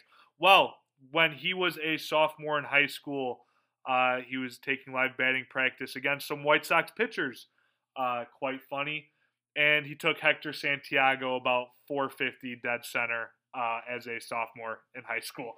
So, just a little fun story to point out there. Damn, dude, I had no idea about that. That's sick as hell. Well, it makes sense because of his dad, but that's cool. I had no idea. That's a good story. Yeah, but so Hector Santiago, it's rough times for Hector Santiago, getting suspended.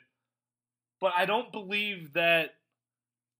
See, so when this happened, they haven't even tested it yet. He's suspended. He's sitting here like a dead boat in the middle of the water. He hasn't even been. The glove hasn't been tested for substances, and he's just sitting here, and the team can't pull it up. It's absolute bullshit.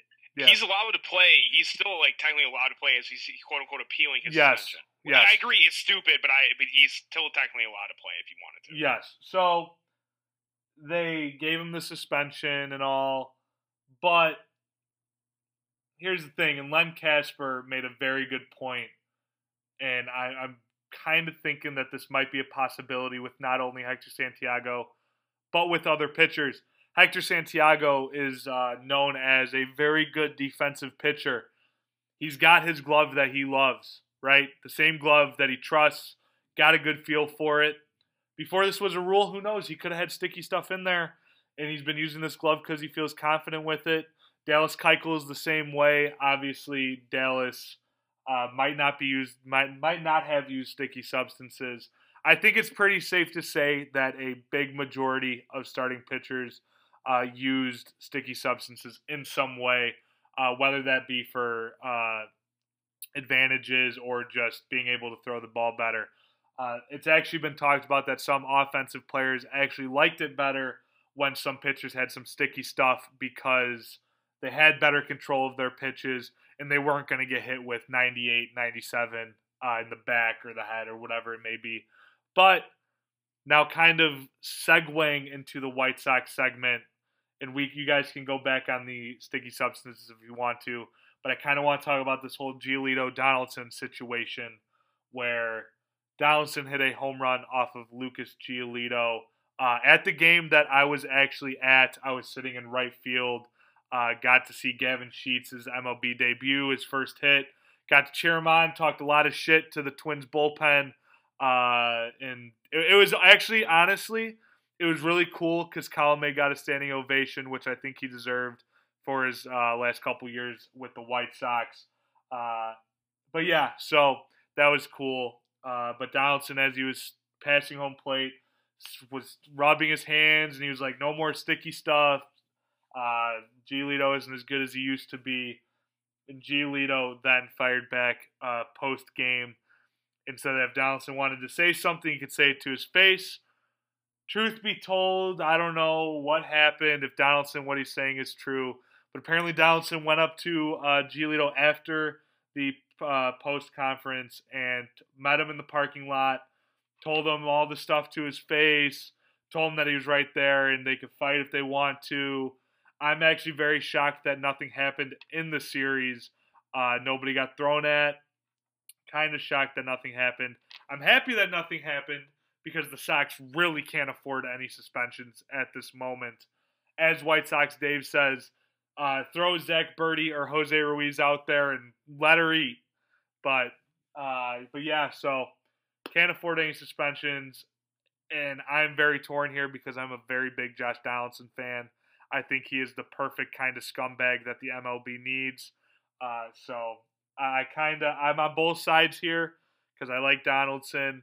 Pat, I don't know if you were in my computer class freshman year of high school with Mr. Bob Peters. May he rest in peace.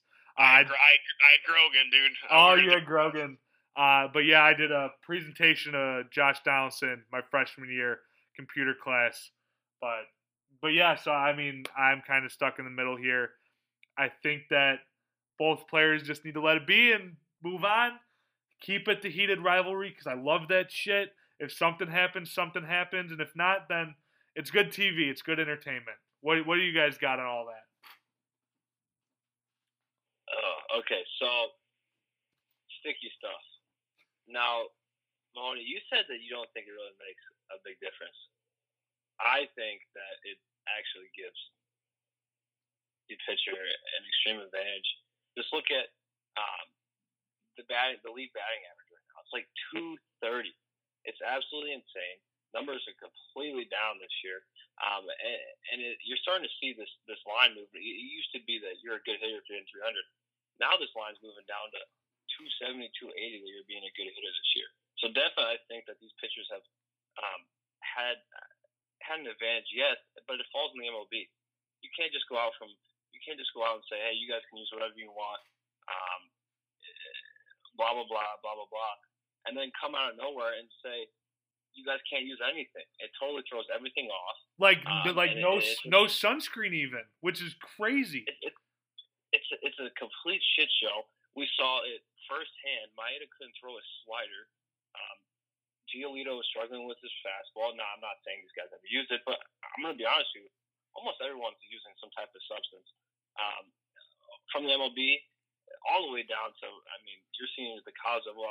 My summer guys are loving that stuff. It's hilarious. It's kind of funny to see how much everybody uses this stuff. But it just, once again, falls on Manfred. You cannot go from saying you guys can use whatever you want and then kind of having them fall into this rhythm and getting used to it. And then you can't say you can't have everything. It's turning this kind of the league into a joke. We're going to keep on repeating it's a broken record. This league's a joke. It's because of all these decisions that are made. It's just a mess. I'm going to start with the Josh Donaldson stuff. I texted our group chat last night, quote unquote, fuck Josh Donaldson. I'm aware I said that. I'll say this. I have a respect for Josh Donaldson simply because I'm a big person. If you're going to talk the talk, walk the walk. And he fucking hit a nuke. And he hit a nuke game 2 of that series. First at bat after all this happened. Yes, and I can't shit talk. I can't. I'm a big person. Talk the talk, walk the walk. He did that exactly. I'm very happy that nothing went further. Nobody was thrown at. There was no fights. There was no jawing. There was no nothing. I love the rivalry. I love seeing the White Sox Talk Twitter page that is just body bagging Twins fans right now. Love it. They're feeling spicy. I love it. But I'll say this: I love the rivalry. I'm all about it. I think it makes the game more interesting. At the end of the day, the Sox are winning baseball games. There's the tweets that ever since Josh Donaldson said this shit, the Sox have scored 14 runs in whatever innings, some stat like that. At the end of the day, you're gonna talk the talk, walk the walk. The Sox, let them talk your shit. You go win the baseball game. That's all that matters, and I'm cool with that. I really am. Does the Donaldson stuff get underneath my skin a little bit? Yeah, it does. But at the end of the day, he backed it up, so I can respect it. But what pissed Giolito off, because Giolito was very look at Giolito and look at Lance Lynn and Totally Rodon. different. Totally different people. That response that Giolito had in that presser after the game is something I would expect out of Rodon or Lance Lynn, not Giolito. Yeah. So you could tell that fired him up. It did, and I like it because at this point in time, the way this team's looking right now, you need a little fire underneath their asses. So I'm about it. I'm 100% about it. Yeah. To the spider tag stuff. So wait, let me rephrase what I said earlier real quick, because now that I'm thinking about it. So what I meant to say when I said that it doesn't give pitchers as much of an advantage, I meant that since everybody's doing it, that it doesn't give one singular pitcher an advantage over other pitchers because everybody's doing it. Pat, continue. Spider tag.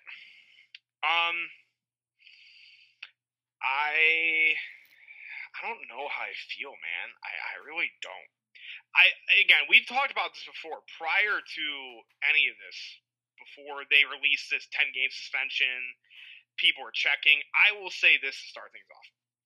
The pitchers like Scherzer and the guy from the Athletics, I already forgot his name, that are just being jackasses, throwing their hat on the ground, throwing their glove on the ground, taking their belts off, pulling their pants down to see their compression shorts. Make a fucking mockery of the sport. I'm about it. Oh, dude, when I saw the videos of, like you said, Max Scherzer, and it's really going to drive me nuts, Pat, because I can't think of that Athletics pitcher either. I can't think of it either. I have no idea. Is it Sergio Romo? Yes, it's Romo. Right. It was Romo. Okay, all right. Now I feel better. Love it. Absolutely love it. I think that the checks every inning are a little much. I get it, I guess, but I kind of like the mystery of when you're gonna do it, because maybe some pitchers will be like, "Hey, screw it. Maybe they won't check me. I'll go out for one inning, do my job. They won't check me, and then they're fucked." And that could be some good entertainment there. It really could be. But they did check, I don't know. I see it on Twitter. I don't pay too much attention. If it's not a Chicago team, I don't really pay too much attention. There was a position player, I think a second baseman, that went in to go pitch a game. Yes, very true. And he got checked. They checked him, bro. He's throwing 60 miles an hour. One of you two could probably throw faster. And you know what? It's not uncommon for position players to have something on their glove. So imagine if a position player gets suspended. Oh my! What would happen? Right. It's making a joke of sport, and this is the last thing I will say, because I don't play baseball. I don't follow it as intensely as you guys.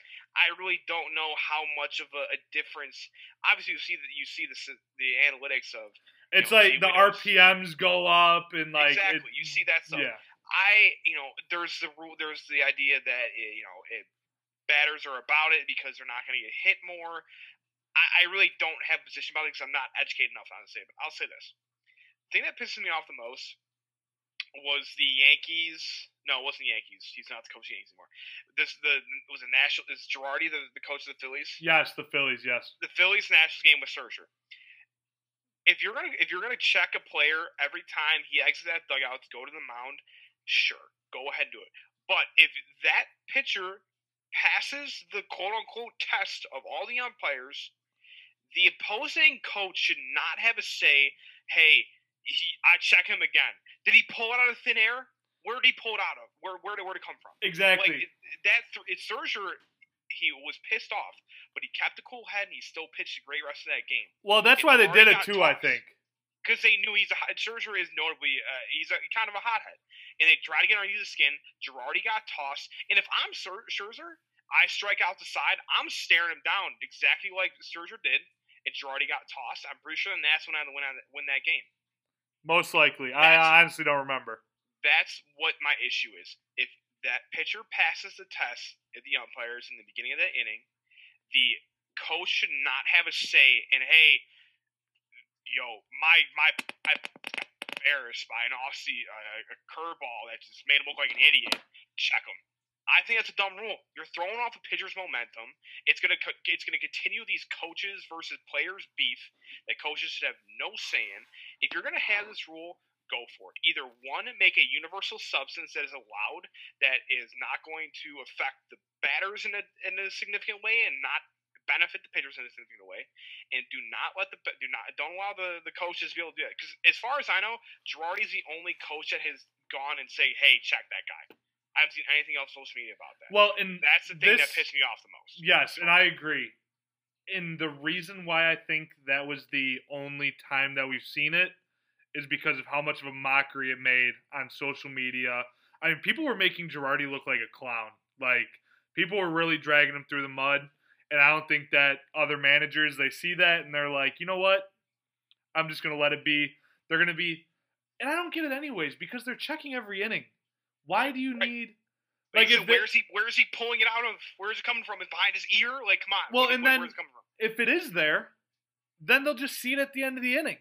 Like, I don't know. It's something that I agree with you, Pat, shouldn't be allowed. But even though it's allowed, I don't think we're going to see it anymore. So now let's move on from the sticky stuff and let's talk Chicago baseball. All right, Michael Kopech is back for the Chicago White Sox. Pitched today, looked awesome. Robert cleared for baseball activity, love it, awesome. Eloy has also been cleared and he's been working out, doing baseball activities. But so good stuff there. Injuries just continue. Just every day, it seems like somebody. The game that I was at, Bummer, Marshall, both went down. We'll see what happens with them. Again, hamstring is just hamstring is all we ever fucking see. And then Yo-Yo hurt today, sliding into second base. They're saying La Russa told media that he's going to miss this series this weekend against Detroit, but should be back on Monday against the Twinkies, which I'm fine with. That leads for some interesting talk about who might be called up. And I know Pat's excited, but I'm going to have to agree that it's going to be Jake Burger. He's finally going to get his shot. You know what's crazy? The amount of players that are on this team right now that never would have thought they'd be on the White Sox starting.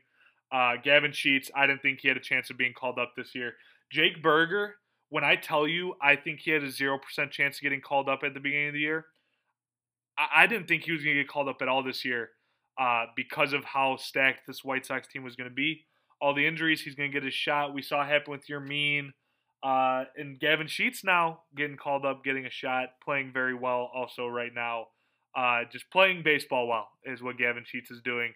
And I love his swing. Good Wake Forest boy playing but yeah, so Gavin Sheets, I love what he's been doing so far as well.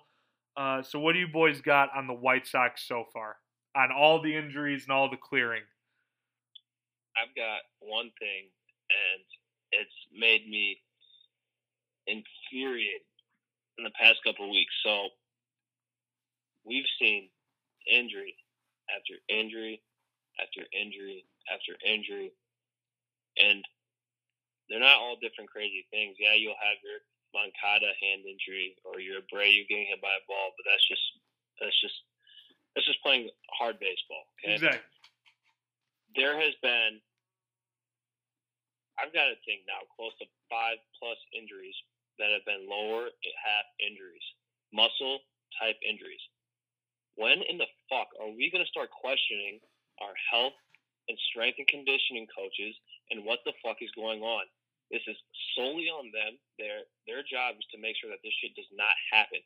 They're being paid millions of dollars. And yes, you guys were just talking about Alec Thomas. Well, this is his dad, and this is solely on him. Answers need to start being answered because I'm tired of seeing people going the 10-day IL. We're fucking seeing Aaron Bummer, fucking pitcher, having hamstring issues.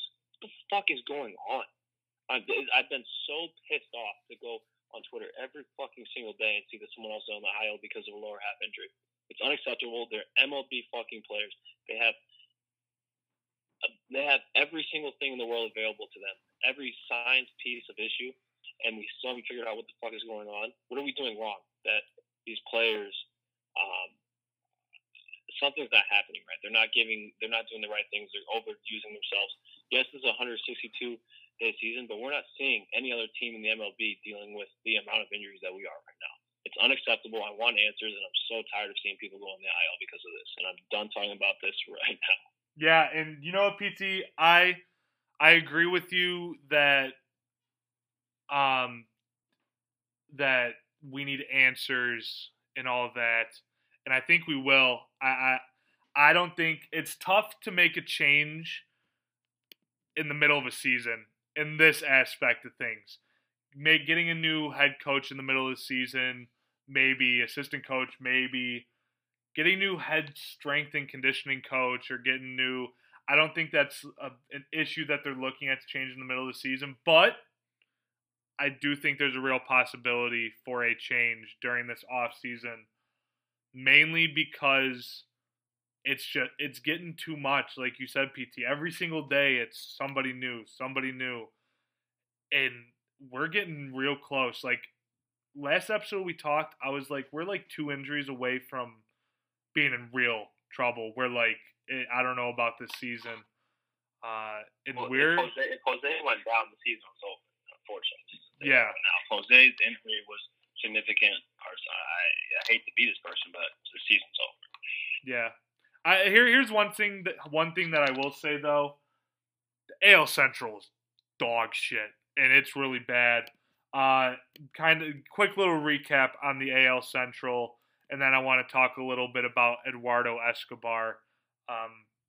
So the Indians are 4.5 games out. Are they going to be sellers at the deadline? I think there's a real possibility that they will be trading at the deadline. Not at a mass, but I can see them selling some pieces, considering how they have treated the last couple deadlines and the couple off seasons. We saw them get rid of Lindor, saw them get rid of Clevinger, Bauer. They're not afraid to let people go, and I think that's a real possibility with this Indians team. Behind them, the Tigers are 12.5 games out. The Twins, hey, all my Minnesota Twins fans out there, congratulations. You're no longer in last place. Let's give the Minnesota Twins fans a clap real quick. No longer in last place. You are 14.5 games out of first place, and you got the Royals right behind you at 15.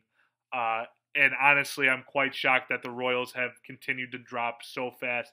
The Royals are 1-9 in their last 10 games, so not playing good baseball at all. But yeah, so the Sox sweep the Twins again, just one last time. Congratulations to the Twins for getting out of last place. But yeah, so that does it for the AL Central rundown. Pat, what's up? So I'm just kind of running back on the injuries and those we brought up. I agree. PT has said 2 things over the past 2 weeks in our group chat that have resonated a lot with me, and one of them he already discussed, which was our strength conditioning coach, and how, you know, granted, I'm referring to a high school football program compared to an MLB strength conditioning program. Hey, you know what though? We probably didn't see as many injuries there than we are seeing right now with the White Sox. And our strength conditioning coach was strength conditioning coach for some Division I. He was the strength conditioning coach for Dak Prescott at Mississippi State. So I'll say this. Was that Richie Lane? No, it was Kano. Kano, that's right. Never mind. Wayne was with the Falcons. But you know, you do have to look at certain point. We were training, football and baseball, two different sports. Obviously, we trained a lot of exercises to protect our necks. neck exercises to build up strength in the necks to kind of avoid head injuries if possible. Obviously, I don't know the science behind it, but we were taking the precautionary steps to hopefully mitigate all costs and injury for soft tissue stuff. And at a certain point, you have to look at issues like the ones the Sox are facing, where you do have hamstrings, you do have quad issues, you have lower body soft tissue issues that are plaguing our team. It sucks. You do have to start looking at our strength and conditioning coach. I will say this. You two are baseball players. Put yourself in a position of Goodwin or Berger, where you are third base and you're a center fielder.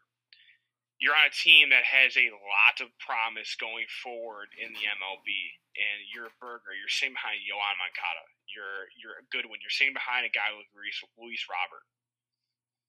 You could easily throw in the towel in AAA and be like, dude, I don't have any sign of getting up to the MLB anytime soon. But PT said it best today. It was last night, actually. Every guy we call up steps up to the plate, next man up. They have that mentality, and they produce. And I give props to the Charlotte Knights. I give props to our entire farm system. Because if you're a guy like Goodwin, you're a guy like Sheets, you're a guy like Berger, you don't really have a spot in that lineup going up where you would for a team like, the Pirates. I know they have a shit. Hey. Do you know how we got Brian Goodwin? No. Cut by the Pirates 2 weeks before we signed him. There we go. So fuck him. That's what I'm saying. But a team that's in a position like the Pirates where they have opportunities for a AAA guy to make an impact, right away in their major league system. Our farm system is so strong that we do have guys like Berger that don't develop that mindset of, well, dude, I'm sitting behind Yoan Moncada. I'm not going to get up and go see any time in the majors anytime soon. No, he's ready to go at all costs. Gavin Sheets ready to go at all costs. Goodwin ready to go at all costs. We have a very positive mindset where we do call somebody up. They're ready to step up to the plate and they're ready to take the occasion on. And at the end of the day, we can only give props to our farm system because who is it? It's not Gordon Beckham, right? Chris Getz. Chris Getz. I knew he was one of those type of guys. They're doing a phenomenal job at building our farm system. He really is. He really is. So you can't ask for a better farm system, and he's doing exactly that. So it does suck to see those injuries like that, but it's also, it puts a smile on my face when you do see young guys like Gavin Sheets and like Goodwin and Luis Gonzalez step up to the occasion. Like, hey, there's a lot better guys ahead of me in the MLB that are on the IL right now. It's my time to make a case and do my job and fill in while those guys are out. And they're doing exactly that. So I tip my cap to our farm system because these injuries suck, but they're doing exactly what they need to do down in the minors. Yeah. So the one thing that I'd say about that is I tip my hat, but I also don't tip my hat at the same time at the front office because I don't think that they gave us enough depth for this season. I know it's tough to kind of scale that with the amount of injuries that we've had because it's very tough to predict that. But again and again, we said during the offseason, we were like, we need more depth. We never quite got that depth, but I will say the depth that we did sign, very good. Jake Lamb has been a positive from what we thought he was going to be. Billy Hamilton has been a ginormous positive from what we thought he was going to be. Brian Goodwin, very big positive from where we thought he was going to be. And then guys like Gavin Sheets, guys like Jake Berger, like Pat said with the farm system. Danny Mendick, your boy. The Dick, baby. Let's go. Just absolutely awesome. And Luis Gonzalez, even though he hasn't played as good as we hoped he has, but he's still doing his job and playing somewhat decent. Gavin Sheets has looked awesome in the last series against the Twinkies, so I'm excited to see what he can do. But one last talking point with the Chicago White Sox, and that's trade deadline. Rumors are starting to speed up, starting to get full steam ahead. There was a report 4 days ago that Eduardo Escobar was coming to the Chicago White Sox, and it was basically a lot of people were saying that it was set in stone and that it was going to happen. Since then, hasn't been a lot of talks about it. It's kind of up in the air. I don't know if it's truly going to happen. But if it does, I want to hear what you boys think, but I think it would be a good trade. Eduardo Escobar is basically a better Leury Garcia, can play third, short, second, and all the outfield positions. He's a little bit older, but I'm happy with him instead of Leury. So I am more than happy with that. You better watch your goddamn mouth, Brandon. Shut your mouth. Shut up, Pat. I think it would be good, but I think it would also be good because Leury, I'm going to talk positive about your boy, Pat. Leury is very good in certain situations. He's not good as an everyday player. Getting Eduardo Escobar starting every day and Leury playing in situations that he knows he can play well in, coming off the bench, I think that's perfect. And you know what? If we get another injury, we got somebody else to lie back on now. So what do you guys think about Eduardo Escobar? And I guess tell me what you're thinking about the trade deadline as well. I think as long as we don't give up anything that could potentially hurt us down the road, because as we're seeing, I mean, these injuries kind of hurt us quite a bit, and we are relying a large part on our farm system kind of help us and keep us afloat so far. So I'm always down to improve our team, but at what cost? It's always kind of a big issue for me. Well, let's see here. I'm gonna read off some names that possibly we could trade, and I want to hear. I simply just want to hear yes or no if that would be too much for you guys. Okay, so let's start with Gavin Sheets. If Gavin Sheets is the guy that we have to give up for Eduardo Escobar, are you doing it? Yes. Pat? Yeah, I'm not the best person to ask. I'm not. That's true. Sure. But I mean, I don't know. Again, like, what position? This is a horrible question. What position is he playing right now? Gavin? Yeah. Left field. And he's a first baseman. He's basically doing what Andrew Vaughn's doing right now. Go ahead. I trust Vaughn more. So yeah, okay. Go ahead. What about a guy like Ronaldo Lopez? See ya. Okay, good. Yes, okay. Yes. Because I've seen his name floated around a bunch with a possible trade. I honestly, just as long as it's not one of our top guys, like I don't want to see Berger go. I don't want to see any of our young bullpen guys go. I'm worried. One person that I hope isn't traded that I think may be traded is Jimmy Cordero. I kind of hope that we hold on to him just to kind of see because he's starting to get healthy. Our bullpen is very shaky, so I kind of want to see what he would be able to do. But yeah, so a lot of good things to come with the White Sox with the trade deadline and all that good stuff. But hopefully we don't make a bad decision. I don't know, boys. We might see a little bit of a splash. I don't think we're going to see one in the next. If we are going to trade for Eduardo Escobar, I would expect that within the next week. But I'm kind of excited for in 2 weeks when we see the real splashes start to come down.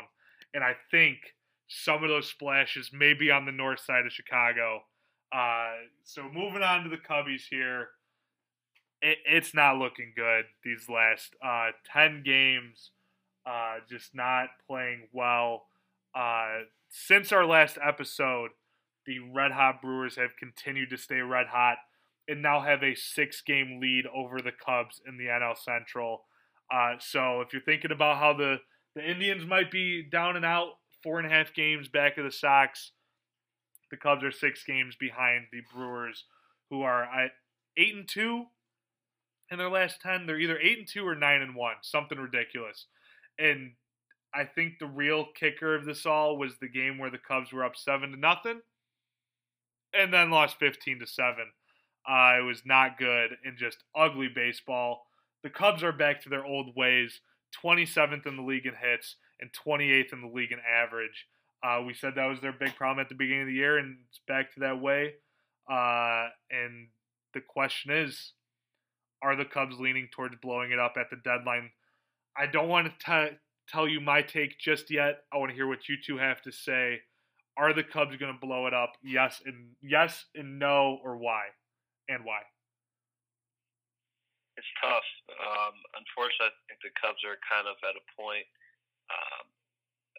that they're not sitting pretty, and they really don't want to be in. I think they definitely have shifted.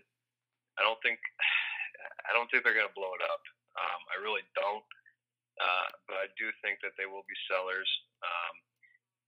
And it's tough right now because they do have a lot of injuries, so you got to look at that too as well. There's a lot of speculation around that.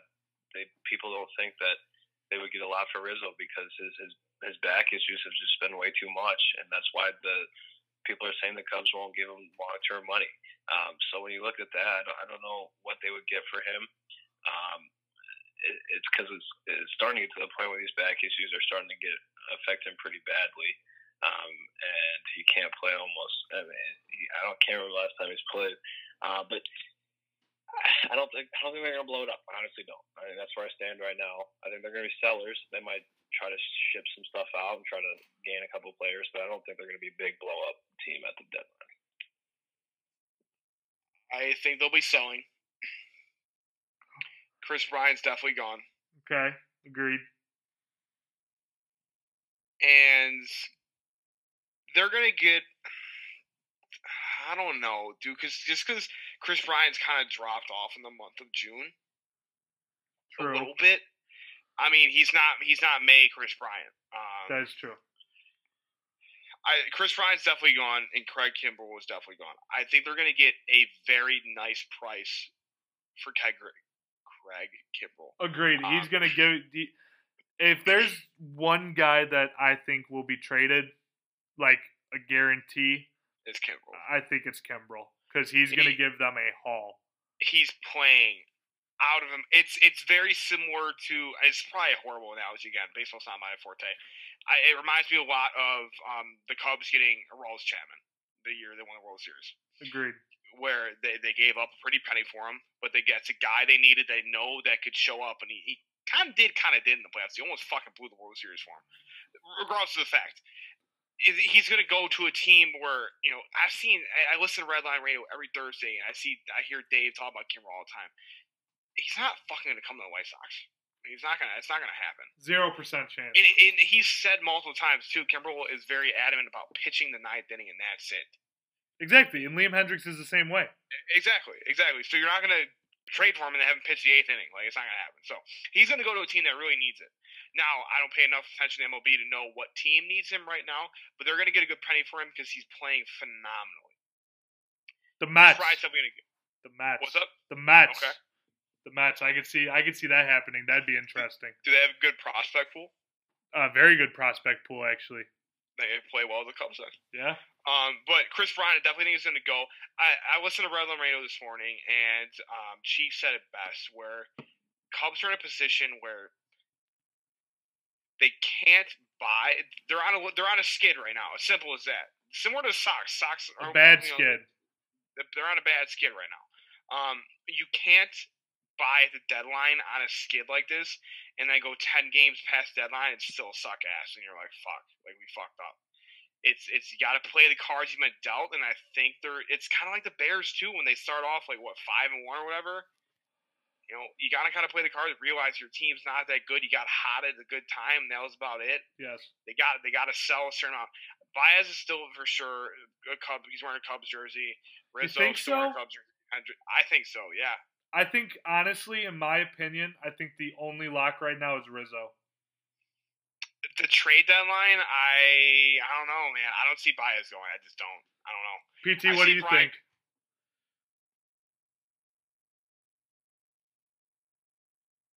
PT, what do you think? What do you think? What do you think on Baez? Do you think Baez is safe in a Cubs jersey or no? Yes, I do. I think they're going to keep Baez. So who do you think is possibly out? I think Bryant's gonna. If they are gonna ship someone out, it's gonna be Bryant. Bryant and Kimbrell are my two people. What about Kimbrell? Yes, I think Kimbrell could have a great chance to move out. I think Pat kind of said it the best. They probably have the best to be leaving. I think Baez is gonna stay, and I just don't think they can get enough for Rizzo that they would want to be satisfied Agreed. their taste. Agreed. So that does it with the Cubs. Now I kind of want, gosh, I'm sorry, Cubs fans. This is just a rough episode right now. It's just been a rough episode, period, with everything. But Kyle Schwarber, who the Cubs let walk for nothing in the offseason, currently is the hottest MLB player in MLB history, hitting 16 home runs in 75 at-bats. The record was 15 and 75 at-bats, held by Barry Bonds, Sammy Sosa, and Mark McGwire. Schwarber has now broken that. So if you want to think power hitters and you're with that group, I mean, awesome. And if you look at it, all three of the other guys use roids, and Schwarber is not. So that's another interesting way to look at it. But it's good to see Schwarber doing some good stuff in Washington. He's going to be a huge trade piece coming up soon. Possibly the South Side. I don't know. I highly doubt it, but you never know. But yeah, that does it for baseball. We're going to be moving on to some college baseball now, where the season has concluded in Omaha with the Mississippi State team taking home the national championship. Their first ever in any sport, which is awesome to see, makes the story that much better. And Vandy, the big dog, the number one, going down. And that was awesome to see too. I think this was the best ending that could have happened with this College World Series after what happened with North Carolina State. If Vandy would have ended up winning, it would have been a mess for the NCAA because of how people were saying that Vandy was lined up to win, which they were, especially after taking Game 1 of the series. Mississippi State had to battle back and win the next two games, and they won the next two games big, like big time. Game 2 crushed them. Game 3 did the same thing. We saw Will Bednard, whose brother is actually a relief pitcher for the Pittsburgh Pirates, but he had a no-hitter. Was it for 6 innings did he pitch? I'm pretty sure he pitched 6. Yeah, that's correct. He pitched 6, and then who came in for what's his name? I can't remember his name, but one of the best relief pitchers in college baseball ended up giving up a hit in the 8th inning, I believe, to break the no-hitter. And then the rest is history. They won the World Series. It was awesome to see. It was a weird College World Series, man. Game 1 was a blowout too, wasn't it? Yeah, they that beat was the shit out of them. So every single game was a blowout. Yep. That's crazy. It made for an interesting College World Series, like I said. But I'm happy with the winner. And then they got a little break, and then back to fall ball in a couple months, and they're going to be working to get another national championship next year. But the atmosphere, I don't know if you guys noticed, was unbelievable with 80% of the fans being Mississippi State. I mean, it was awesome. And the atmosphere was just electric. So what do you guys got on the College World Series? Well, the NCAA finds another way to taint championship, and that's not against Mississippi State whatsoever. But it's a shot at Vanderbilt. Unfortunately, I think that NC State obviously wasn't given their fair share. What happened is still mind-boggling, and I still can't understand, and I don't think anyone else does, what happened.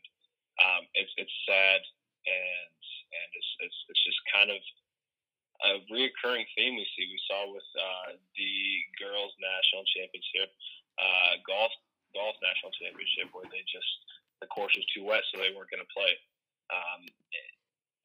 And like I said, Mississippi State is full deserving of this championship. It's unbelievable. It's their first in sports history.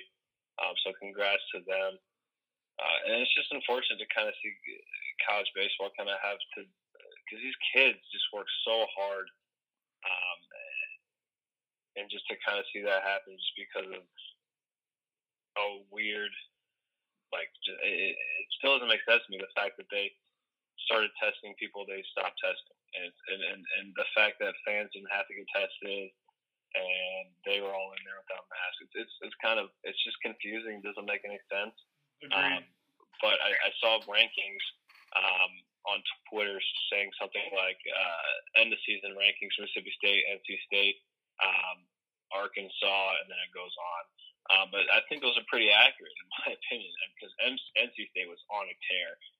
But it was great to watch college baseball. It's always electric this time of year. Like you said, they're going to be going right back at it here in a couple months. So we'll be ready to watch some more college baseball. It's a great sport, and I'm glad that it's starting to get more and more exposure. Speaking from the minority here, somebody who doesn't follow college baseball at all, I had a blast watching the World Series. It was a lot of fun. It was electric. The shit talk was there. I'm throwing all the NC State stuff off to the side. The World Series itself was a lot of fun to watch. I enjoyed it. I wish I paid attention to it more. It's an electric atmosphere. It really is. I wish that the games came a little bit closer. But, it makes their lives a lot easier when they're winning blowout games. So it's definitely something that I've slept on. And I'm very excited for what, the future holds for college with the World Series in Omaha. I've always heard about it. Never really paid too much attention to it, but it was a blast to watch, and I'm excited to see what kind of comes forward in the future. Yeah, dude, it was an awesome World Series with a lot of fun-filled offensive explosions. But yeah, so that does it for the whole baseball section of everything. But we do have some interesting things to talk about with NCAA athletes now are able to be paid. Awesome. I think it's awesome for college athletes, but I'm also interested to see the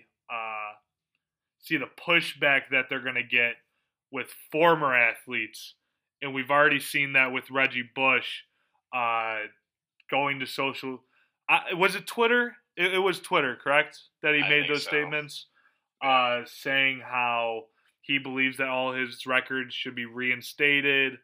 His Heisman should be seen as a clean Heisman, I guess you can say.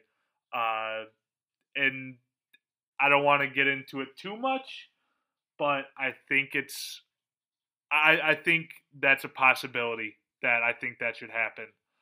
But I guess there's a whole bunch of hula hoops to jump through for that to even be considered. But it's interesting that the NCAA is kind of doing this now. I don't know. It's just weird to me. What do you guys think about it? Because I think it's awesome for the athletes, but I guess I'm just a little confused on NCAA's thinking. Well, the NCAA, I don't believe it's their choice. I believe that the court ruled against them, saying that the practices, what I think were just, I don't know what the exact term was, but that they reversed the non-paying college athletes. I think it's something that's definitely going to bring these players that are now going overseas to play and then going professional, and keeping them on this pool of the NCAA, because it's kind of it's just going to give another incentive, I believe, just for these kids to kind of go to school. You get to get paid now, so it's a great thing. You're seeing now people not really leaving school right away, and not rushing to go to professional because now they're getting paid. So it's great. My whole Twitter feed has been all Illinois basketball players promoting their ads that they have gotten, and the small amount of time that this has been a thing. So I couldn't be happier for them. Another funny thing and kind of cool thing, it's not really funny, but it's great because now Barstool has Barstool athletes, and they are just literally signing everybody and everybody. D3 football players to track and cross-country players, everybody you can imagine. Check that out. Barstool's going crazy on that right now. It's a great thing to watch, and I couldn't be happier for college athletes at this moment. It's a hot topic. It's been debated a long time. Yeah, should be paid or not. And obviously the classic rebuttal is that they get a lot of these guys are on full ride. They shouldn't have to get paid because they're getting some of the colleges these people go to. It's $60,000-$70,000 a year. They're paid through their academics, and I get that. But I look at people like Johnny Manziel, Baker Mayfield, Trevor Lawrence, Joe Burrow, guys that are they themselves bring in a lot of revenue for their colleges and not getting a dime of it. It's bullshit, in my opinion. So I'm happy to see that this has come, but it's going to get ugly, and it's already starting to get ugly. I think the number one thing for me that I've noticed on Twitter is BYU came out and said, BYU is a specific religious institution. You can't be sponsored by companies that promote alcohol or tobacco, stuff like that. Yeah. I think it was Oklahoma State. Don't quote me on that. It was another college that said you can't be promoted by any competitors. So, say Oklahoma State, their number one beer sponsor was Budweiser. You couldn't be a sponsor for Coors Light or Bud Light or something like that. It's gonna get bad. And when I say bad, I mean there's gonna be issues arising with a kid going to athletes in their schools. Yes, it is. It's going to be a conflict of interest. Is the right word. I think the right phrase to use there. Well, actually, Pat, that's an interesting point you bring up too with the alcohol. Because most of these kids, I mean, you got to be 21 to be sponsored by an alcohol. Right. So that's going to be interesting to see how companies approach this, especially. Right.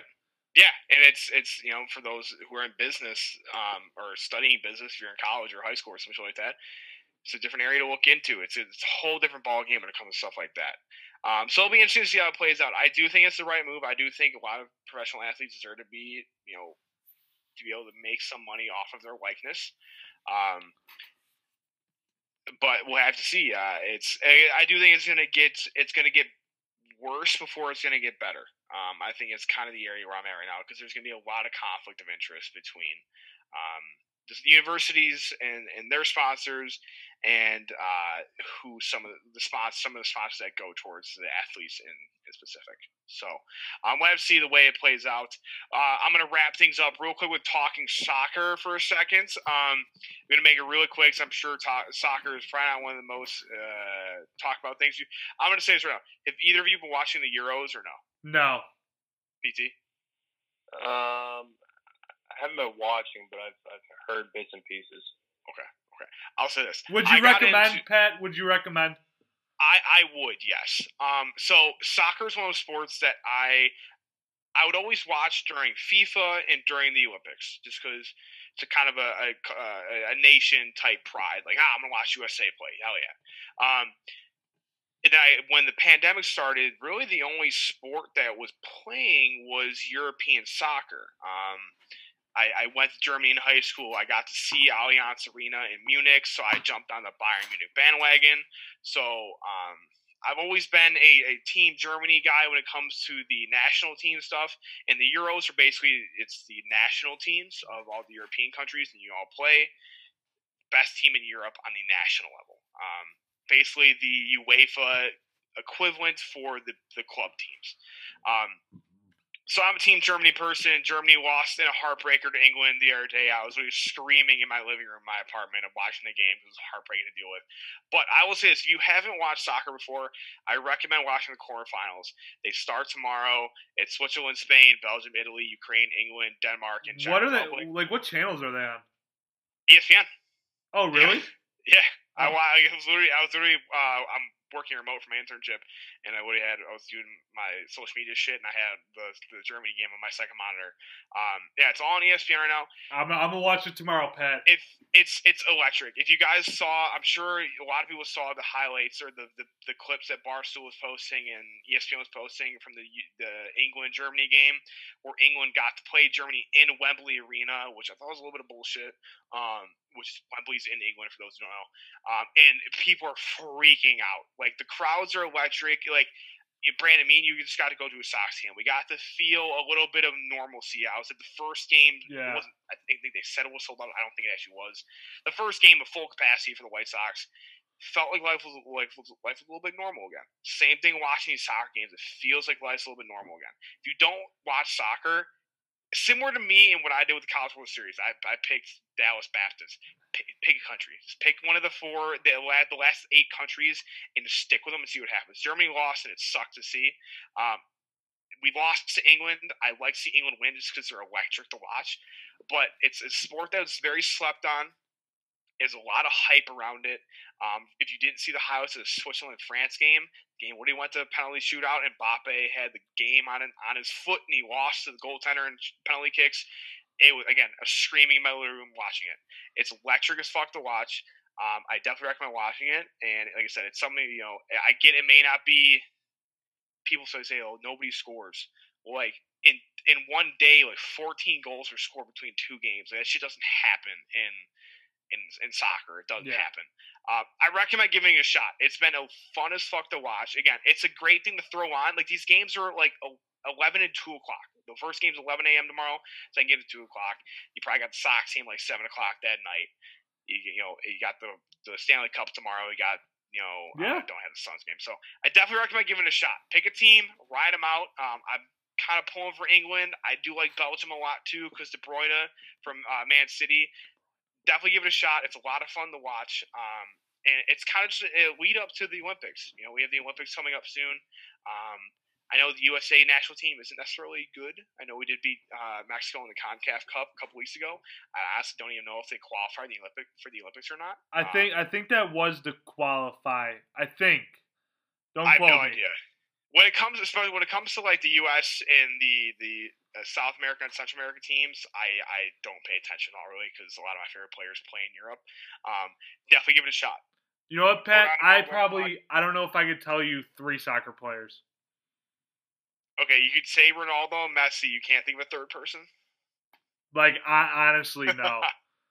See, okay. Does David Beckham still play? I don't know. No. Yeah, then no. He was sitting next to Ed Sheeran in the stadium at Wembley Arena as England beat Germany 2-0 on Tuesday. So, Rooney's retired too, right? Yes. Okay, so then no, nothing. Again, it's one of those sports that I jumped on it during COVID because there was nothing else on. I'm like, hey, people talk about this stuff a lot. It's not popular in America, but fuck it, I'm gonna give it a shot. And I jumped on a team. They're my team. I definitely jumped on. I would have jumped on the best team in Germany. They've been running Germany for the past however many fucking years. They would have the best team, the best goaltender. Give it a shot. It's a lot of fun. It's people enjoy betting on it if you're able to bet wherever you're from. I personally don't bet on it just because I don't know it enough. But it's electric to watch. Like, the fans go crazy when somebody scores a goal. Like, I don't even give a fuck if you're watching or if you care who's winning or not. It's electric to watch. So I definitely recommend giving it a shot. For those who took a jump on the College World Series like I did with baseball, take the jump into the Euros in 2020 because it didn't happen last year because of COVID.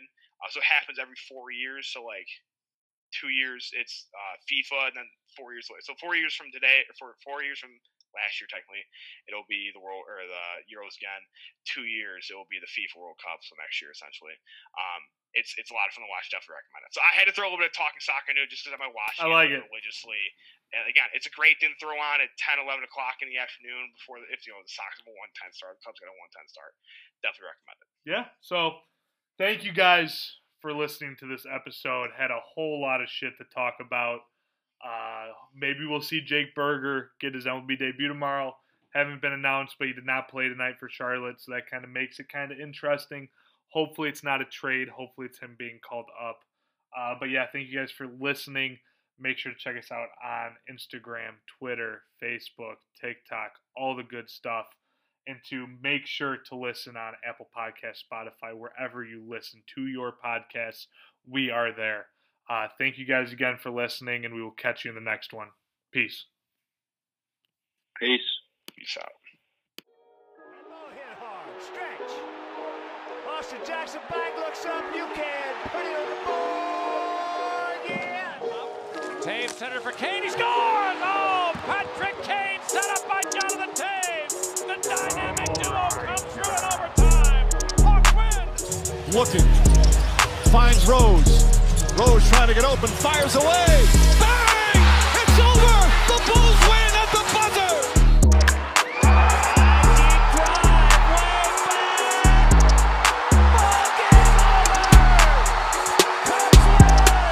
Cubs win. Oh, baby, Chris Bryant. Hester under it and to the middle with the 15 to the 20, breaks free of the 25 to the 30 to the